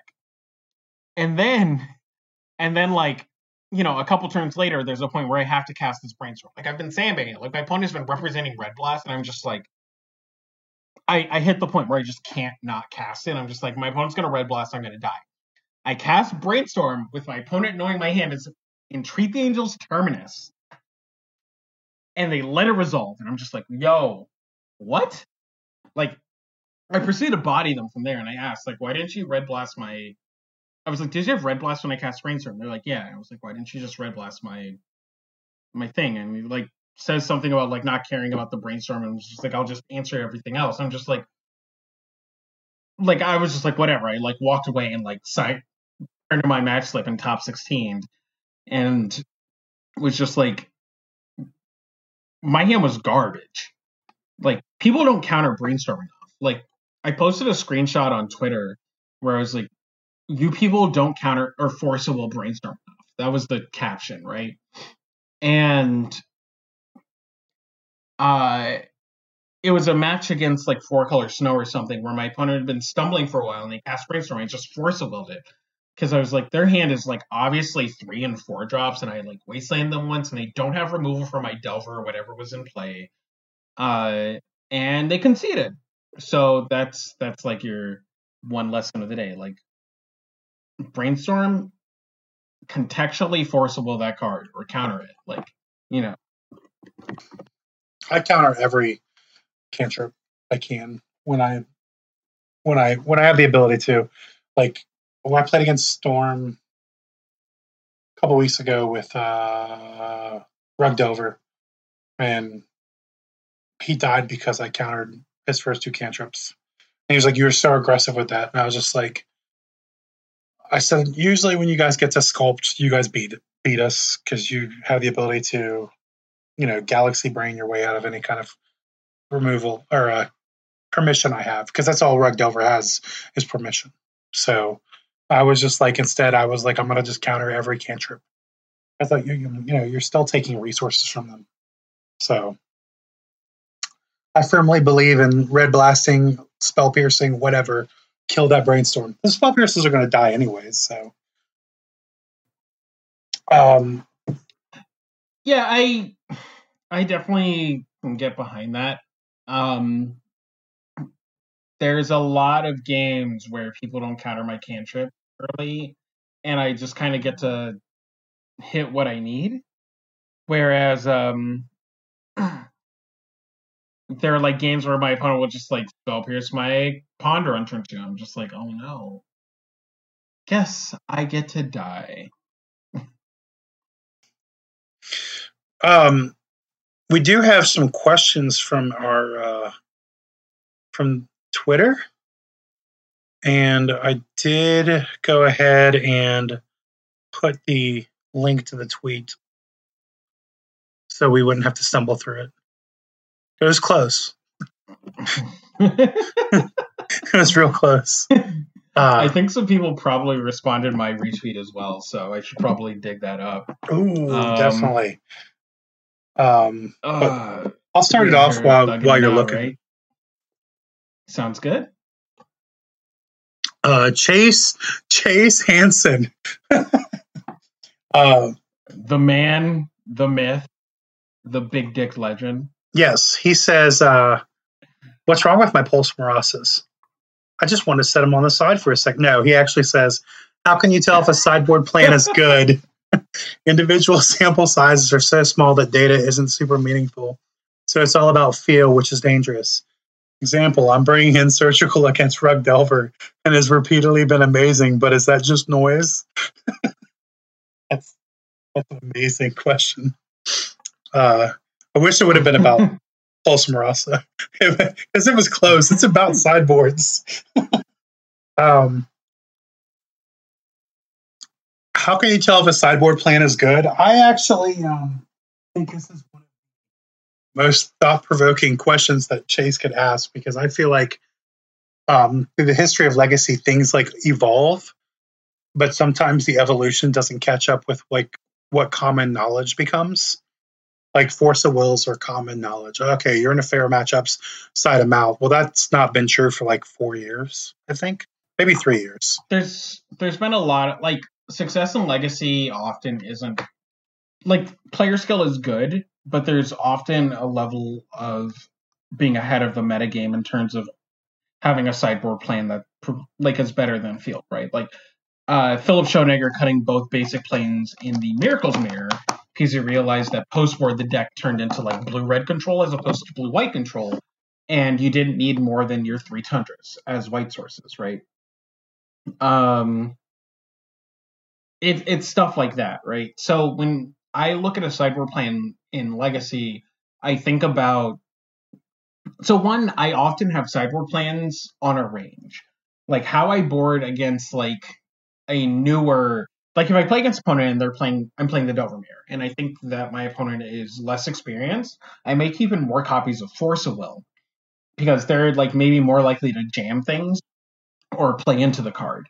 Whereas more experienced players, I will cut all of my Force of Wills and just keep in Daze and like no Spell Pierce or whatever. And people are like more likely to play around these certain quantities that they expect. So that is kind of how I look at it. So in terms of like, how is your sideboard plan against these decks? It's a matter of, what range are you targeting and how, like, where do you peg your opponent on that range? If you think your opponent is particularly good, You may want to have a different sideboard plan if you think they're like more of a novice player. But if you have a sideboard plan that you're just using in general and it's working against a range of players, like if you're playing against like a newer player who doesn't play around as many things and just jams and you're still beating them, but you're also beating the guys who are more experienced and they're playing around certain things, then that probably means that your sideboard plan is robust enough to answer, this wide enough set. With regards to like surgical against Rug Delver, haven't had that happen to me. I think so I've had it happen in the mirror where I've had people like go like Wastelander drop surgical and it's just like I'm gonna jump off a bridge because this plan is kind of terrible. Right, it's like terrible and then it sometimes works, but a lot of the times you just embarrass those people and it's whatever. With Chase's deck, I think I get it. Like he's playing a longer deck. His opponent's Wrenn and 6 is likely to resolve. He's more likely to not like overreact and kill his opponent's Wrenn and 6, given that like his deck has answers for it and can kill it right before Nimbus. Like he doesn't really care if his opponent hits his land drops. If he's also hitting his land drops, he's going to grind them into oblivion. So if they do have an ult, randomly surgicaling a thing or whatever, like surgicaling a thing and then letting them ult is potentially fine. I think he probably surgical like that, so his mana base can survive or something that he can't deal with. Is probably what it is. Like Tarmogoyf. I didn't even think about surgicaling Wasteland. I totally can get behind that. Take out Wasteland or Tarmogoyf and call it a day. Right. I think in Magic there's a lot of pressure to like lock in the social norms of just like, here's this thing I'm doing, and at face value, it seems really, really, really stupid. And if someone was like, yo, dog, I'm boarding in surgical extraction with my control deck against Rug Delver, I would go, hey, that doesn't sound good. But Chase as a player is someone I respect, and I think he has like the logical backing enough for it.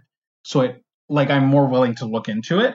And I think that as a player, you have to kind of be willing to go, hey, fuck the haters, right? This thing, I think it makes sense. Here's my logic for it. I'm going to do it. And that's kind of where a lot of innovation is birthed. I think where the issue lies with that kind of thinking is when players don't know when to like pause and get rid of a certain card or like go like, I tried this, it's not good enough, and move on. That's where people like getting too attached to a plan per se or a deck. Well, he gets the double value because he gets to bring it in also to protect his Punishing Fires.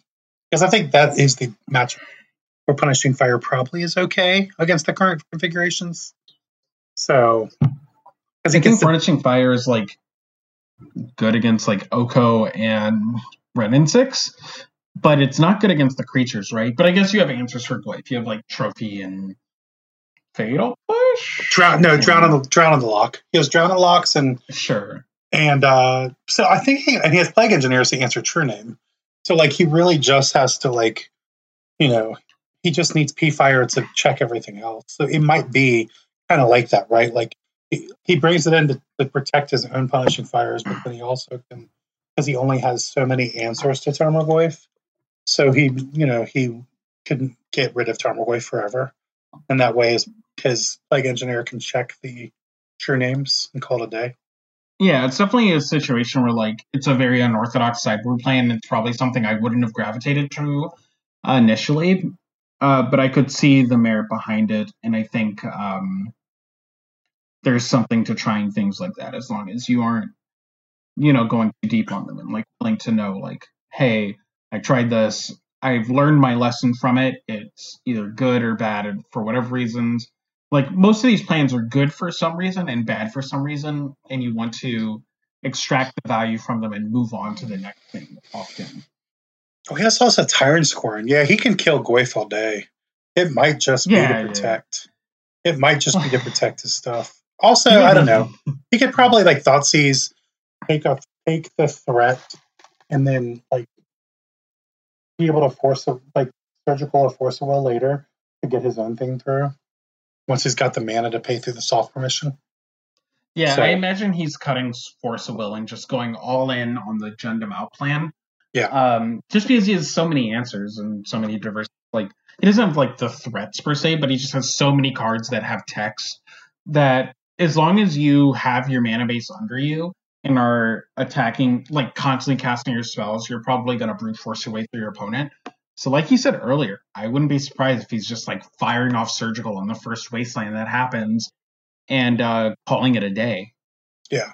I mean, his board is ridiculous. It's a Decay, a Blast. I'm sorry, a Hydroblast, 2 Pyroblast, a Leovold, a Veil of Summer, a K Command, a Null Spellbomb, a Pernicious Deed, a Toxic Deluge. These are all things that are in his sideboard. I didn't list all his cards, just cards that you could argue to bring in against the Delver. Like, Yeah. like when your sideboard has is 50% one-ofs, you're probably like switching up your config and trying different things. So I can dig it. As far as telling if a sideboard plan's good, I mean, Chase has had incredible results in the Legacy Moto metagame challenges, right? Like, he's won several of them, top-8 them, a large amount of them. So he could actually go results oriented. I mean, I think it goes back to what I said, just like understanding that sideboard planes have a range of players that they work against, and like you shouldn't lock yourself into a sideboard plan as just like I'm playing against this deck, so this is how I'm going to board every single time. Like I said, again in the Rugmare, against some opponents I'll keep enforceable, against other opponents I will cut them all out depending on how I think they're going to play. Like some people are more willing to jam like their haymakers into counter magic. Like I've noticed that like with mirrors like Rug Delver and Miracles, whatever, players who are less comfortable in the mirror are more likely to just slam their effects into players that they feel are a bit more experienced because you just play a numbers game, right? Like I've definitely lost mirrors, people just jamming threats every turn, going like mentor, chase, mentor. And it's like eventually one of those cards is going to stick and you're going to win the game. But that isn't how every player is going to play that matchup. Like some people are going to play the sneaky leveling game and I gotta cast my predict and spin top, maintain priority, fetch, spin top, snapcaster, pyroblast your ponder, like whatever game plan, right? So it's just a matter of clocking your opponent. And it's fine having a general game plan. And if you find your general game plan is good against a wide swath of players, that's great. If you find that it's only good against a smaller batch of players, that's also fine. But just be able to acknowledge that and go, this isn't necessarily wrong, but I also need a plan B against this certain subset of players.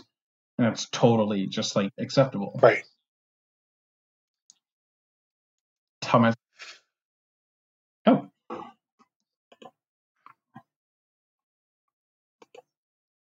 Yeah.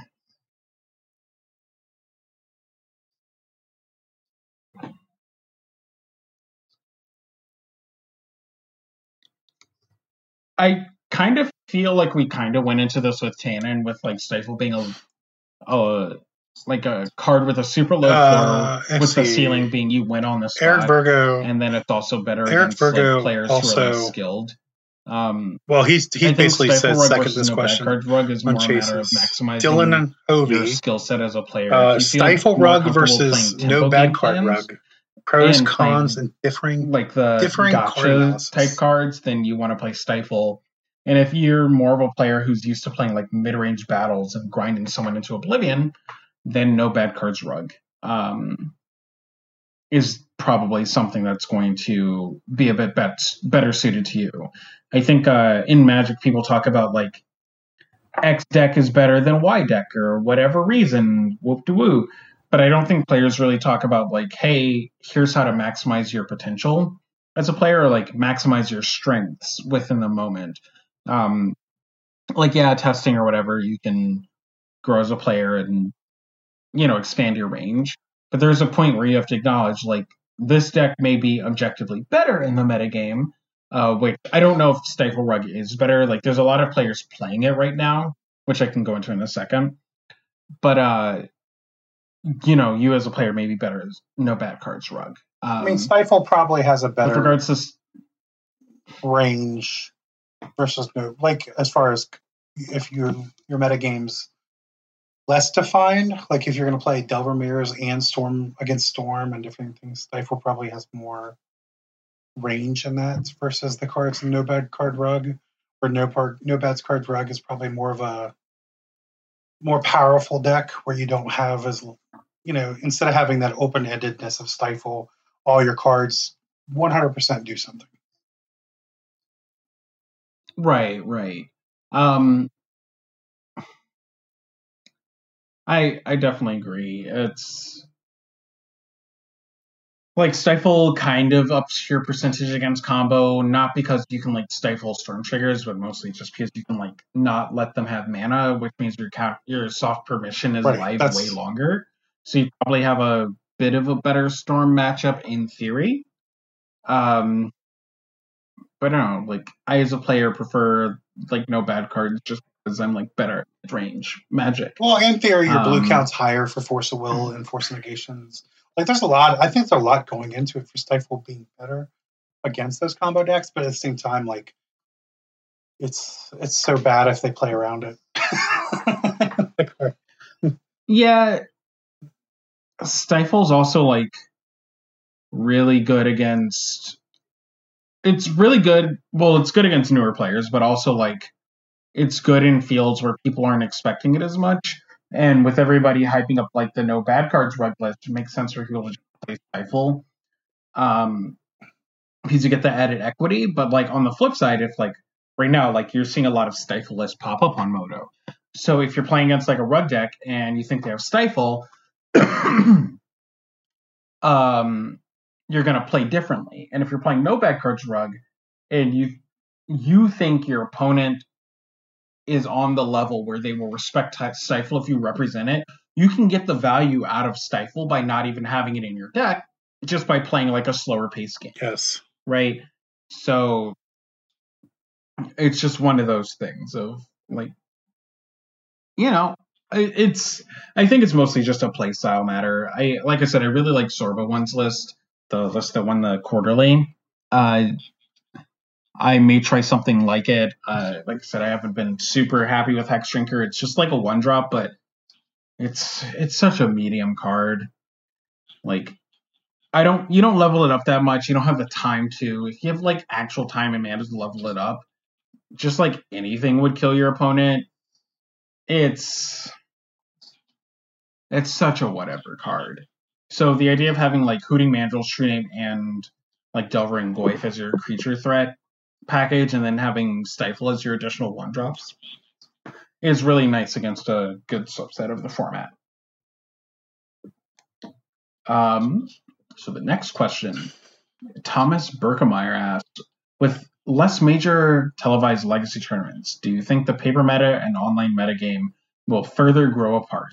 How do you feel about that, Steve? I don't think the metagames ever really mattered in reference to each other, because in one metagame you can change your cards at will with very little cost, and the other metagame your cards are really stupid expensive and it costs you a lot to change your cards. So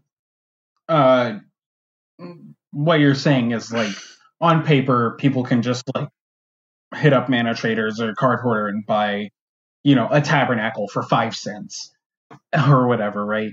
And try that in their deck, as opposed to paper where it's like, oh, if I want to try Tabernacle, I have to spend $1,000 or know someone with a Tabernacle who is $1,000 is cute, by the way. So there is like they're like $1,600 to $17. I don't know card prices. I don't own Magic cards, Steve.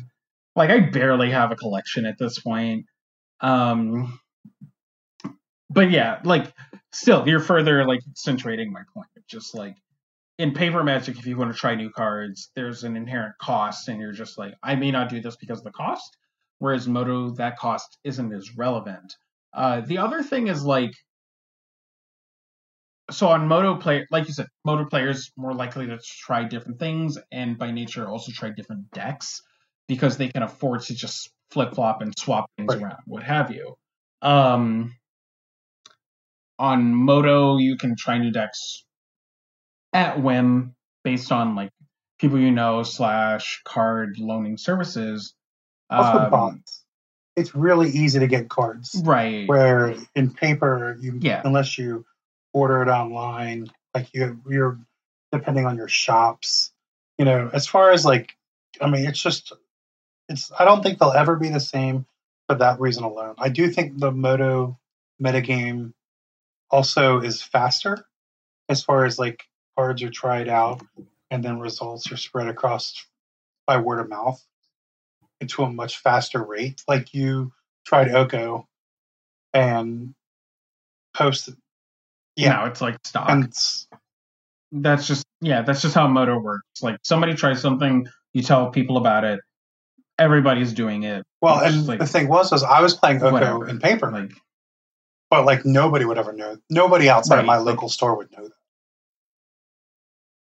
right, like dissemination of information and credit for who tries stuff. Like I've gotten credit for Oko and Delver, and it's just like I didn't come up with that. Like you mentioned it to me that Oko may be playable. And I was like, I'm not even going to be playing that much Legacy, but I'll keep that in mind. And then I forgot, and then I saw Capolo tweet about Oko, and I was like, oh, I should do that thing and try it. And then I just like Well, I'm messed not. with it. I wasn't worried about. Um, I'm not even worried about like that. What I'm saying is like me because I don't play Moto. Like I can do well in paper, but it won't right. ever really go around. Even with like Star Cities and stuff like that, like that's not going to be published as far as like people aren't going to know it. But the Moto 5.0 deck list For sure. is flying every week. Right. Also, like if you're playing a paper Legacy event, making arbitrary hedges towards Tundra and Delver are totally reasonable. Like I normally don't like making metagame calls, but Tundra decks and Delver decks are always like represented or just overrepresented. I don't think I've ever played a Legacy tournament where I didn't play against like 2 Tundra players and 2 to 4 Delver decks. And DNC. Like I think yeah. It's always in paper. Yeah. It was we missed Nicholas Wong, Ant versus Tess in the current metagame.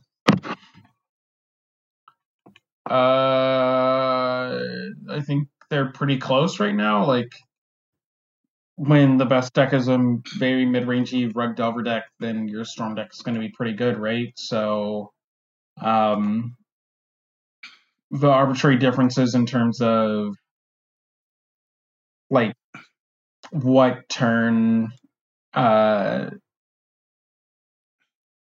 like you go off is not super relevant. I think Ant being faster or Tess being faster is relevant against the other portions of the metagame. But I also think like where I thought Tess was bad because Plague Engineer was everywhere, it's not. So I like Tess against Rug Delver. And they're not even hedging for it anymore, so like Empty's really good against them.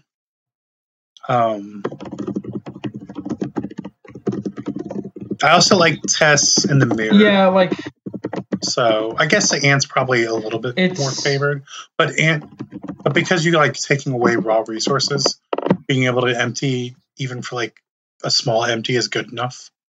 So yeah, like I don't know. I think that both Storm decks are pretty good right now. I think there are times where like I think the way the Storm decks work is like when Tess is good, Ant is good, but when Ant is good, Tess isn't always as good. I think there are formats where Tess not being as resilient and not being able to play a long game, basically when Miracles is a playable deck. I think Tess loses a pretty decent amount of value. But I think right now, like I think either is fine. In the dark, I think I would gravitate towards Ant, but that's mostly because like Ant plays to my strengths as a player in terms of It's a control deck. I'm sorry, it can be a control. It can be a control deck. You can play a Yeah. longer game, right? Like you can go into the match and go, I'm gonna play a longer game with Past in Flames, whereas Tess is like not like it can play a longer game, but it's not really that adept at it. It just like tries to, and it can like very awkwardly fall apart on you. Yeah, I mean, I always think Ant's cool because it can be a control deck with a combo finish. A lot of times it can get away with that very very easily. And Test does have like kind of a critical. I don't know. I think the latest versions have got like Echoes, Eons as a wishboard, stuff like that. Like I don't know that newer stuff. I haven't played it since Mox Opal was incorporated. Yeah, they have like the draw 7, which is fine. It's like a solid card. I just think that like when Miracles is really good, like Miracles pilots hate losing to Storm, so they're more likely to play like you're likely to have like the triple counterbalance plus stuff suite. Whereas like when Delver is popular, like people are gonna try to not lose to Storm, but you're still just gonna body them because you're an Empty the Warrens deck. So right now both are really good. If the format shifts away, like without knowing which way it's going to shift, I would not be shocked if Ant just intrinsically becomes the more powerful deck, or like in the dark better deck to play. Did you have any questions from your retweets? I don't really see anything. If someone did say anything, then I'm sorry that I missed it. Because I did post the Discord questions into the document. And that's a new feature of the Discord, right? Yes. Dylan hit me up and was like, hey, I have some ideas for the Discord. And I was like, I'm at work, just do it.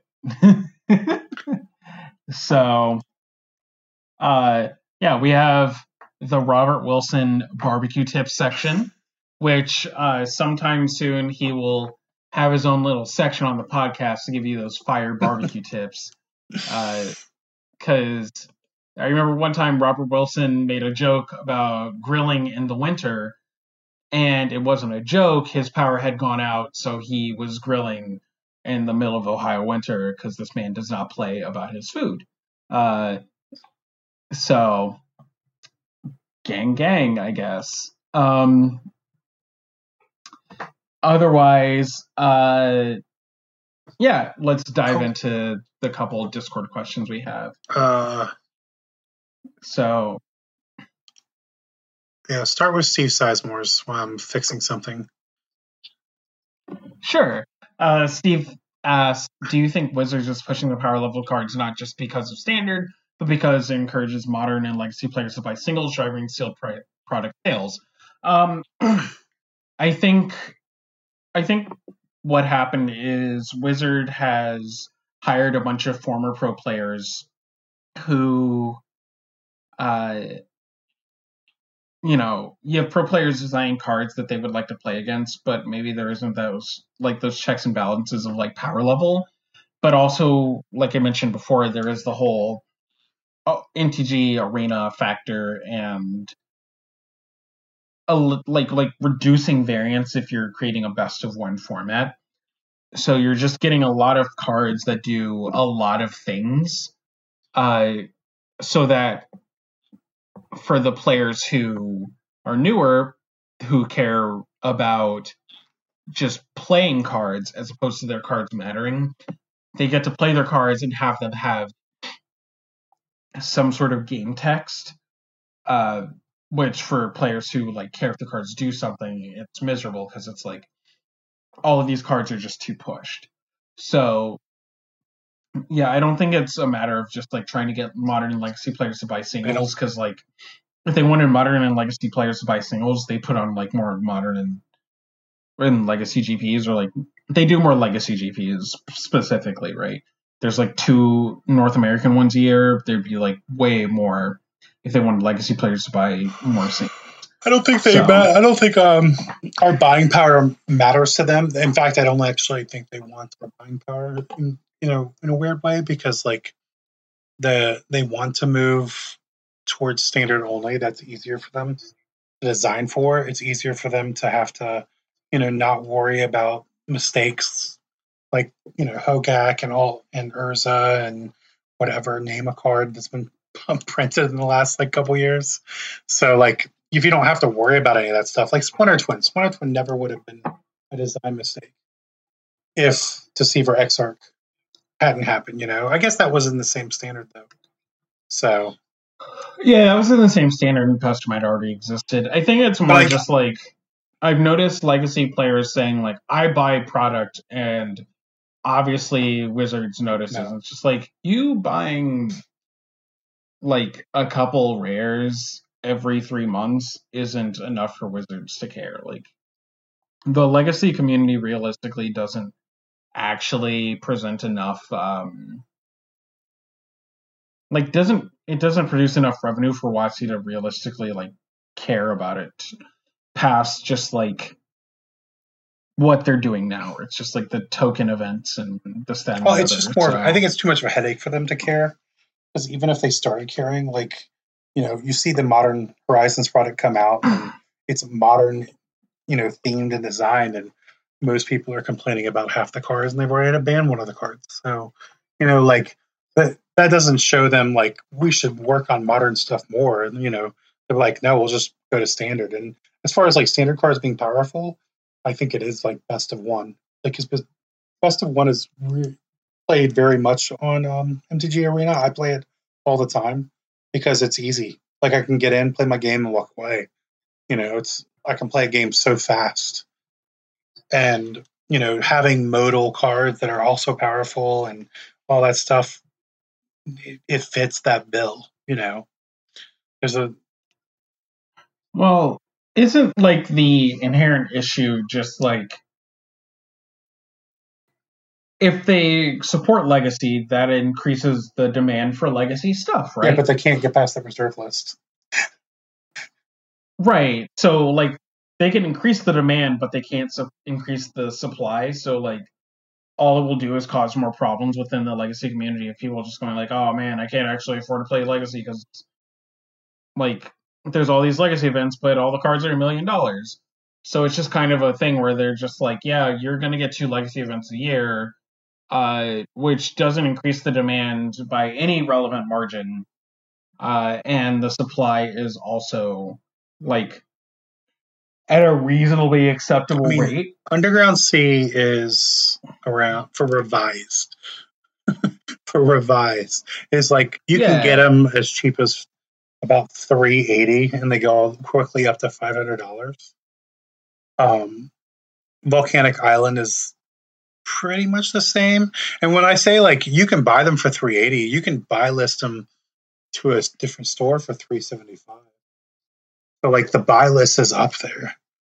Underground Seas are stupid expensive. Even like the worst one, I think, is now Tundra.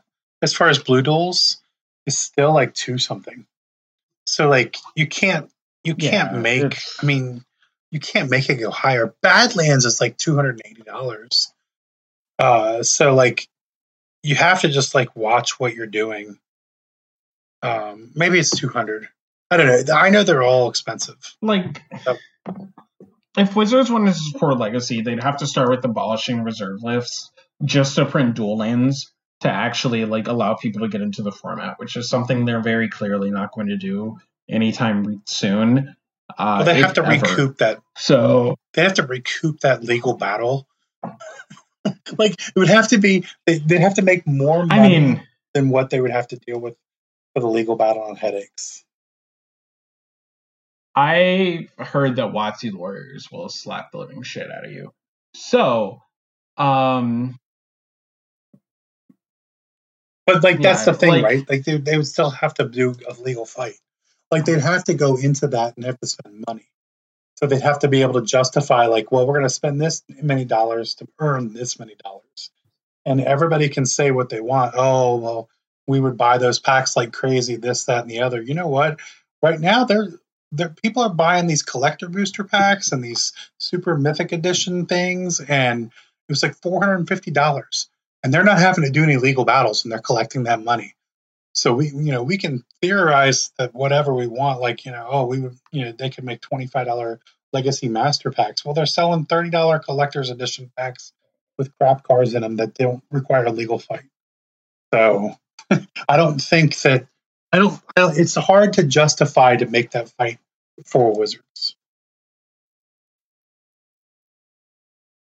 Yeah, it's like if Magic Online is keeping Legacy alive, and everyone who likes to talk shit about Moto, if you are a Legacy player, you should probably shut up, because and Modern, if you keep disrespecting Moto, you are going to be playing empty. You're going to be playing draft against bots on MTG Arena. So you should have fun doing that, I guess. Yeah, I definitely. Like I said, I definitely think that. I think they don't care about Legacy or Modern when they design these cards. I don't even think they care about Modern. I think they just are designing powerful cards because they sell. They sell to Standard players, and that's all they really need to make happy. That's all they really have to do is to make happy as Standard players. And it makes sense. Like, they've had sets like Homelands where all the cards sucked, and Magic didn't do as well then. So they have the history. They've seen when they have low power sets, they don't do as well. So I don't think that there's any reason to think for a second that they're not just going to keep pushing powerful cards out. Yeah, I can see it. What was the next? It's an average question. I believe it's also from Short Boy Hovey, right? Average. Oh yes, he is average height in our Discord. When Ren and 6 was printed, When Ren and 6 was printed, many people were thinking that it would be best fit in a land style deck, whether an Agrolome, lands, or Knight of the Reliquary deck. Like Deathrite Shaman, it found its best home in blue decks. Do you think the ability to put cantrips around powerful cards is going to end up putting pressure on Wizards to ban a blue card like Ponder, Daze, or Brainstorm, especially if they keep their current design strategy up? Nah, that would require them to basically what we just talked about. There isn't enough incentive to actually do things to actually make Legacy holistically better format per se in the abstract. So when you look at a card like Ponder and it's just like, oh yeah, this card is kind of messed up, maybe we should do something about it. Things are getting a little spicy out here in these streets. It's kind of just whatever, right? Who cares if the guys playing Legacy are minorly miserable by the ignorance that is going on, when you can just turn up? I mean, for me, it's not even. I don't think the blue cards are the problem. And I know I'm a blue mage saying this, so I know a lot of people are going to say, of course you don't. But I think that if you really wanted to solve all the issues with all the cards throughout the history, you take away fetch lands. And I know a lot of people would never like that, but fetch lands have caused all the problems. Deathrite died for fetch land sins. Sensei's Divining Top, part of its death, fetch lands, because you could fetch and retop. Brainstorm is too powerful because of fetch lands. All the Del spells, fetch lands. Everything is fetch lands. And cheating happens because we touch our decks because of fetch lands. It would solve everything, get rid of fetch lands. But they never will do it. It drives me crazy. Fetch lands are such a problem as far as they make tournaments last longer. They cause cheating to happen, and they empower all these cards. Ren and 6, he's only broken because of fetch lands.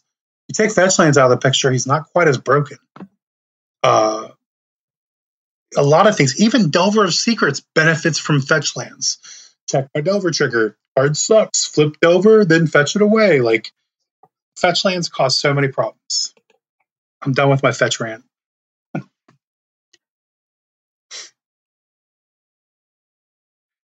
So, I was unaware that my co-host was Rich Shea. Oh, wow. Has he complained about Fetchlands? He's been on the... Yeah, everything you just said has been encapsulated in a Rich Shea I need to go check this tweet out and like it. Yes. Retweet, follow. Call me ATAG Daddy. Working on it right now. No, but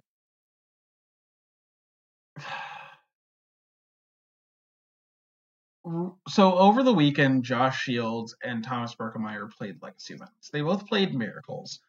Josh has had a pretty insane run on Moto with 1-in-Treat Miracles, and Thomas has also played 1-in-Treat Miracles, but with Deprive.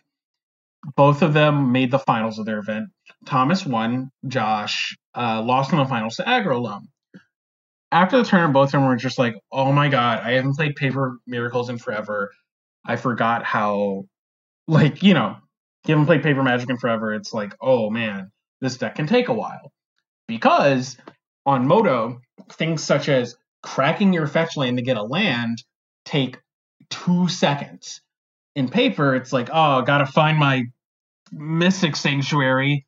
Hold on, okay, pick up my deck, flick through it, gotta keep flicking, gotta pull up, all right, Mystic Sanctuary, found it, put it on the table, announce my trigger, shuffle my deck, all right, what card do I want to get? I'm gonna put the thing back on top, I'm gonna need you to shuffle my deck, opponent. It's like a whole excruciating 30-second process to a minute. And that is partially because of fetch lands. I don't know if I agree with we should ban fetch lands in terms of like a total, and objectively, yeah, ban fetch lands, right? Subjectively, yeah, I mean, I don't know about that. What are we going to have to stifle? You can't stifle basic lands entering play. Why would you do that to Tannen Grace, Steven? Tannen doesn't like to play Stifle anymore anyway. He's fine. Tannen owes Stifle a lot of money, and one day it's going to come to collect. So, he has to keep getting that guap. But he's good enough that he would stifle them playing the land, and they'd probably put it in the graveyard. They would put it on the battlefield, and they'd go basic land, and stifle it. Imagine a world where Delver doesn't play fetch land, so just stifling Delver triggers in the dark becomes just the baseline play. Yeah. Jesus Telling Christ. You what, I didn't even know about this tweet. I've read it. I love it. I'm very happy with it. He didn't go quite on the same rants that I did. I probably ranted more like Rich than Rich ranted like Rich, because I was going off. He did say Sop and Deathrite, but I feel like all the cards, everything, even Dig Through Time and Treasure Cruise would not have been as powerful if fetch lands didn't exist. If you look at probably the last bunch of bannings, minus Probe, all of them are because fetch lands exist. Card that abuses fetch lands. Yeah. It's very easy. It's a very easy to identify systemic issue, but it kind of bricks the format that people like. So it's just one of those things of do you want a healthy gameplay experience or do you want Legacy? And Legacy isn't a healthy gameplay experience because it's just a bunch of design mistakes. It's a bunch of ignorant cards. It's a bunch of just problematic bullshit. It's you get to wasteland more people. Yeah, I can go on a 30-minute rant about why Wasteland is a card that shouldn't be legal in Legacy, but it's part of just the format's identity, so we just accept it. And it's yeah. No. You would get to wasteland more people if they couldn't fetch for their basics.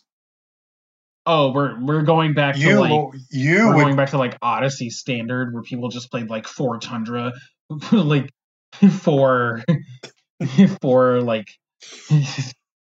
you have to. Miracles playing Terramorphic Expanse. Ooh, no fetch lands. None. Zero. They're gone. Terramorphic Expanse. That, oh my god, that would be the day. Ban list. Scalding Tarn. Prismatic Vista. Whatever the new janky Prismatic Vista is. Fable Passage. That one. Misty Rainforest, Terramorphic Expanse. They're just like, what? And they're like, yeah, don't touch your deck for any reason other than draw cards. Oh, why the slow fetch lands that come into play tapped and the lands come into play tapped? No, like they're all gone. The shuffle effect of the format. Right. Get your impulse. Did you just retweet Rich from the podcast Twitter account? I didn't see that. I was logged into our accounts to look up the questions, and I saw that we didn't retweet this. I felt bad, so I fixed it. Okay, man. I don't really. I was just like, oh, Thirst Knowledge and TG retweeted. I was like, oh, I like Thirst Knowledge and TG. Wait, I am what? You like Dr. Shea. You respect the Shea. You were helping him on stream not too long ago. Yeah, see, we are backing up Mr. Shea on Ban He's Fetchlands. Actually streaming right now, and I'm like also watching his stream. He has Wrenn 6 and Oko in play against his opponent, who has like 2 basic plains, 2 basic islands, and a Karakas. So, yeah, he just turned his food token. His opponent is F6 and has a food token attacking them. So, yeah, I'm sorry, Mr. or Mrs. Rich Shea's opponent. Hopefully, you have a Terminus here. Oh, they didn't have the Terminus. They have a Wasteland? Oh, so it's Stoneblade. Wasteland seems like a really good card to play against Wrenn 6. Oh, are they playing? Oh, they played Supreme Verdict. What is Rich gonna do? Hold on. Oh, he drew a Delver Secrets, and he's making more food and plussing both of his Planeswalkers. This is healthy and exciting gameplay for Legacy Magic the Gathering.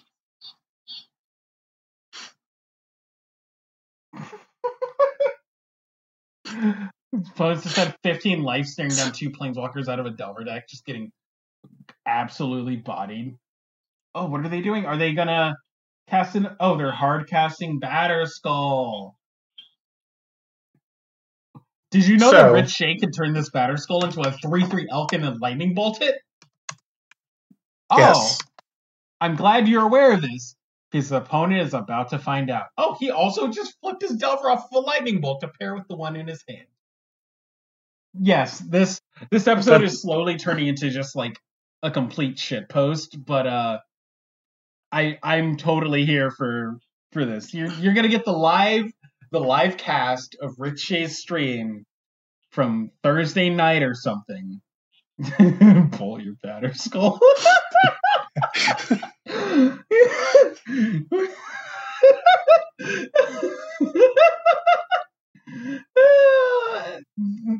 His opponent is just... on a side note.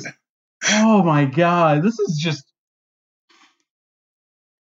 Have you ever just seen someone get disrespected and you're just like, you have to find out where this person lives and murder their family?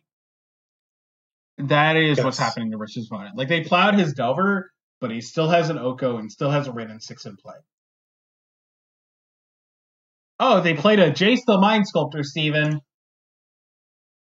They played a Jace, Steven. Guess what they're going to have to do? There's a food token. Oh, they brainstormed? They brainstormed in the face of a food token? With an Oko in play? Yeah. You know you're struggle busting, Steven. There's... Oh. Well, I mean, this goes back to what we said. Jace sucks. You know? This is the Rich just drew a Forcible for whatever counts as judgment his opponent just found. He's making another elk.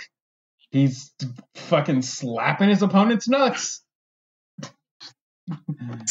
Assuming they're male, right? Like, we don't condone violence against women, so we're just going to say slapping their nuts.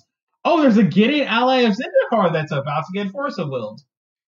We don't condone violence pretty much with anybody. The best part about this is Rich doesn't even have to Forcible, because even if his opponent like has a Spell Pierce, he can just ult his Wrenn 6 and double bolt the Gideon. Oh my god, that wasn't even close. Anyway, where were we? in terms of the podcast. Oh, shout out to Rich Shea on Twitter and Twitch. He's at Rich Shea, and I think he's also at Rich Shea on Twitter or something. Also, he's really cool because he wants to ban fetchlands, which started this whole time. Yeah, he's also at the Atog Lord on the thing on the Twitter. Ban Ren and 6, please. I'm so tired of this. Like, I'm a fan of free money, but I also prefer enjoyable gameplay experiences. And Ren and 6 is not an enjoyable gameplay experience to a degree that's pretty egregious because just everything that you just heard of. I clicked on my Planeswalker and it did something relevant to the game state, and my opponent did things. They cast spells and it didn't matter.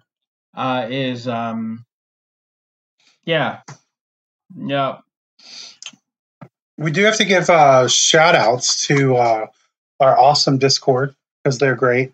I don't open it up enough because sometimes there won't be much going on, and then all of a sudden there'll be like a flurry of activity for like 40 hours. The Discord's great. I have avoided public forums for a while because, like, a lot of forums about Magic decks often have the breakdown of like 80% people who are new to Magic in some way or haven't accomplished something and really want to be respected. And what ends up happening is like they just kind of scream at everybody, just like their ideas and blah, blah, blah. And it's like, okay, whatever and stuff. And then there's like a 10% of people who are like pretty good at Magic, but realize that they still have like room to grow. And they like want to help people, but they're just like overwhelmed by the number of people who just like don't know what they're talking about. And then there's like 10% masters or something who just don't talk. And that's basically been my experience in most open forums. And what I like about our Discord is there's a lot of just open discussion and just people talking about things. And even if people don't agree, it's not like, hey, I'm right because I want to be respected. It's just like, yo, I'm just here to talk and here's my idea. If you like it, that's sweet. If you don't like it, I'd like to discuss why you don't like it and maybe we both can like learn something. As opposed to other like Magic forums where it's mostly just people trying to like out big brain each other. So I can dig it. I can definitely dig it. Also, shout out to the Community Legacy League. Like, guys have been around for a while, I think. Mm-hmm. Yeah, they've been around for a good minute. Their contact info is going to be in the show notes. Basically, they're just like a free Moto, like free to enter, free to play, like legacy, like community driven legacy league, and they have small prize payouts. So that's pretty sick. Also, like I recently started listening to the Colors of Magic or Color of Magic podcast, and they're pretty good. So I highly recommend them. Definitely gonna continue plugging various podcasts and other people on here. So yeah. What else is there? Our Patreon. We got some new patrons. Anders, I see you out here. I appreciate you. He or Anders. He decided he wanted to live that rug life. Wasn't feeling the tundras over the weekend. He didn't have the best weekend, but it was like happy that he subbed to the Patreon. He got fairly unlucky in matches, so that's unfortunate. And then Elliot F joined. Other than that, there's just our social media links, right? Just the standard Steve at Twitter at that I really wish was easier. to Raceland I am. Yeah, Raceland I am. At JRPG fan 72. Dragonlance Chronicles. Is it from Dragonlance Chronicles? I should. Well, Dragonlance. Yeah. Yep. Raceland was the Wizard of Time, Master of Past and Present, Hourglass Mage. It's just a wizard from way back in the day, like Dungeons and Dragons old school, like 1980 something. Long time That's a ago. very fitting screen name for someone who plays Tundra decks. Oh Wizard yeah. of Time. Yep. Just hit him with the "You shall give us 5 extra turns." Well, you want to go back, like, or what is it? AOL. Dating myself. I remember AOL, Steve.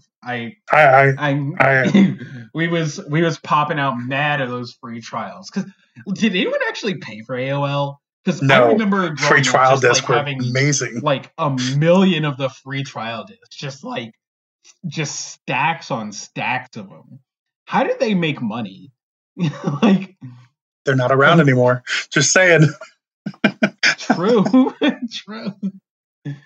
But that was my Raceland I am was my screen name, because it was like Raceland was already taken. Some other smart person got it first, so I made it. Well, I am Raceland, but I made it Raceland I am, and I've stuck with it ever since, because I've never had to worry about that username being taken.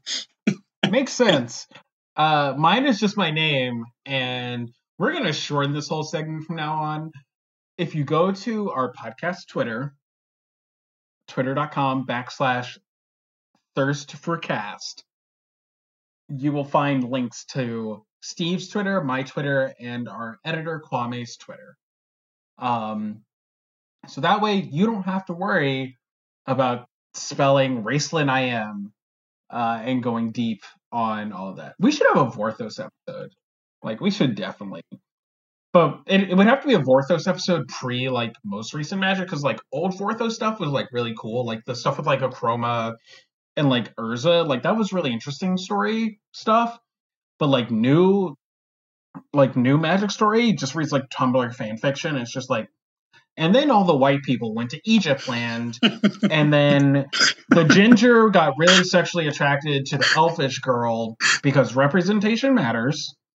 And, yeah, and then the white savior saved all the brown people from their false god. And Rich A tweets about it, and then a bunch of white dudes at him and are just like, "You're digging too deep, bro." Like, all right. Look, I'm not saying that's a thing that happened, but there was totally a shut up brown guy moment on when Rich A was just like, "Hey, this is kind of suspect that this happened. Just saying." So, yeah, shout out to Rich A. Shout out to the Magic community being overwhelmingly white and ignorant of other cultures and the wishes and needs and basic respect of non-Eurocentric ideology.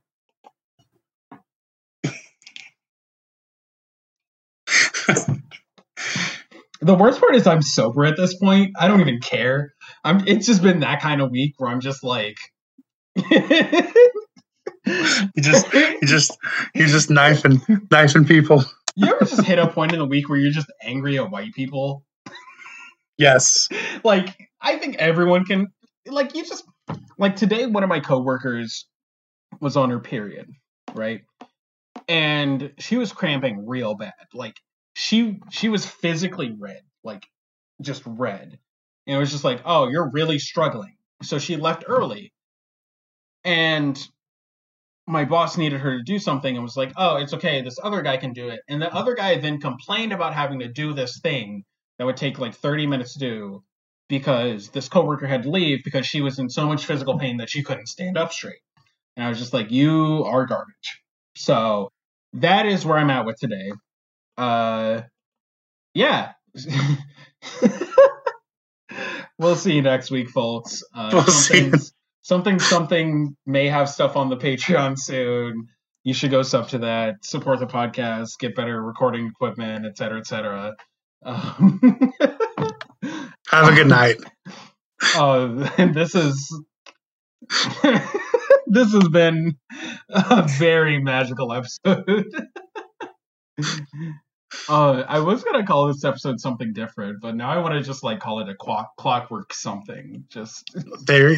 Oh, no, that's a little too much. That's a little too much. Just who Delver's the Delverman? That seems a little too pretentious. I'm just gonna keep it with a gangster rap lyric that nobody's gonna get. Hey, thanks, Lawrence and Steve. It's your boy, Robert Wilson, Legacy's most known unknown. And I'm here to tell you why your grandma has been misplaying your entire life. My grandma, Hovey's grandma, your grandma. My grandma's been dead for 15 years, and I'm still pissed about this. So, probably what your grandma did was teach you that boiling corn was the best way to do it. No, that's incorrect. It's a misplay. I'm going to tell you the best way to cook the tastiest juicy corn. The best way to do it is leave the corn in the husk and grill it on each side 5 minutes, 400 degrees. So the reason this is the best way to cook corn is because the heat from the grill releases the moisture from the husk.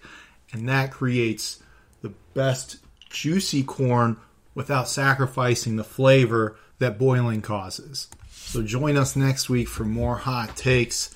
And if you want to find me to talk about corn or new Delver brews, join us in the Discord or hit me up at Robert_H_Wilson on Twitter. If you want to fight me about how your grandma is better than my dead grandma, you can find me at ShaheenMTG on Twitter. And remember, just because you're thirsty doesn't mean you have to go hungry.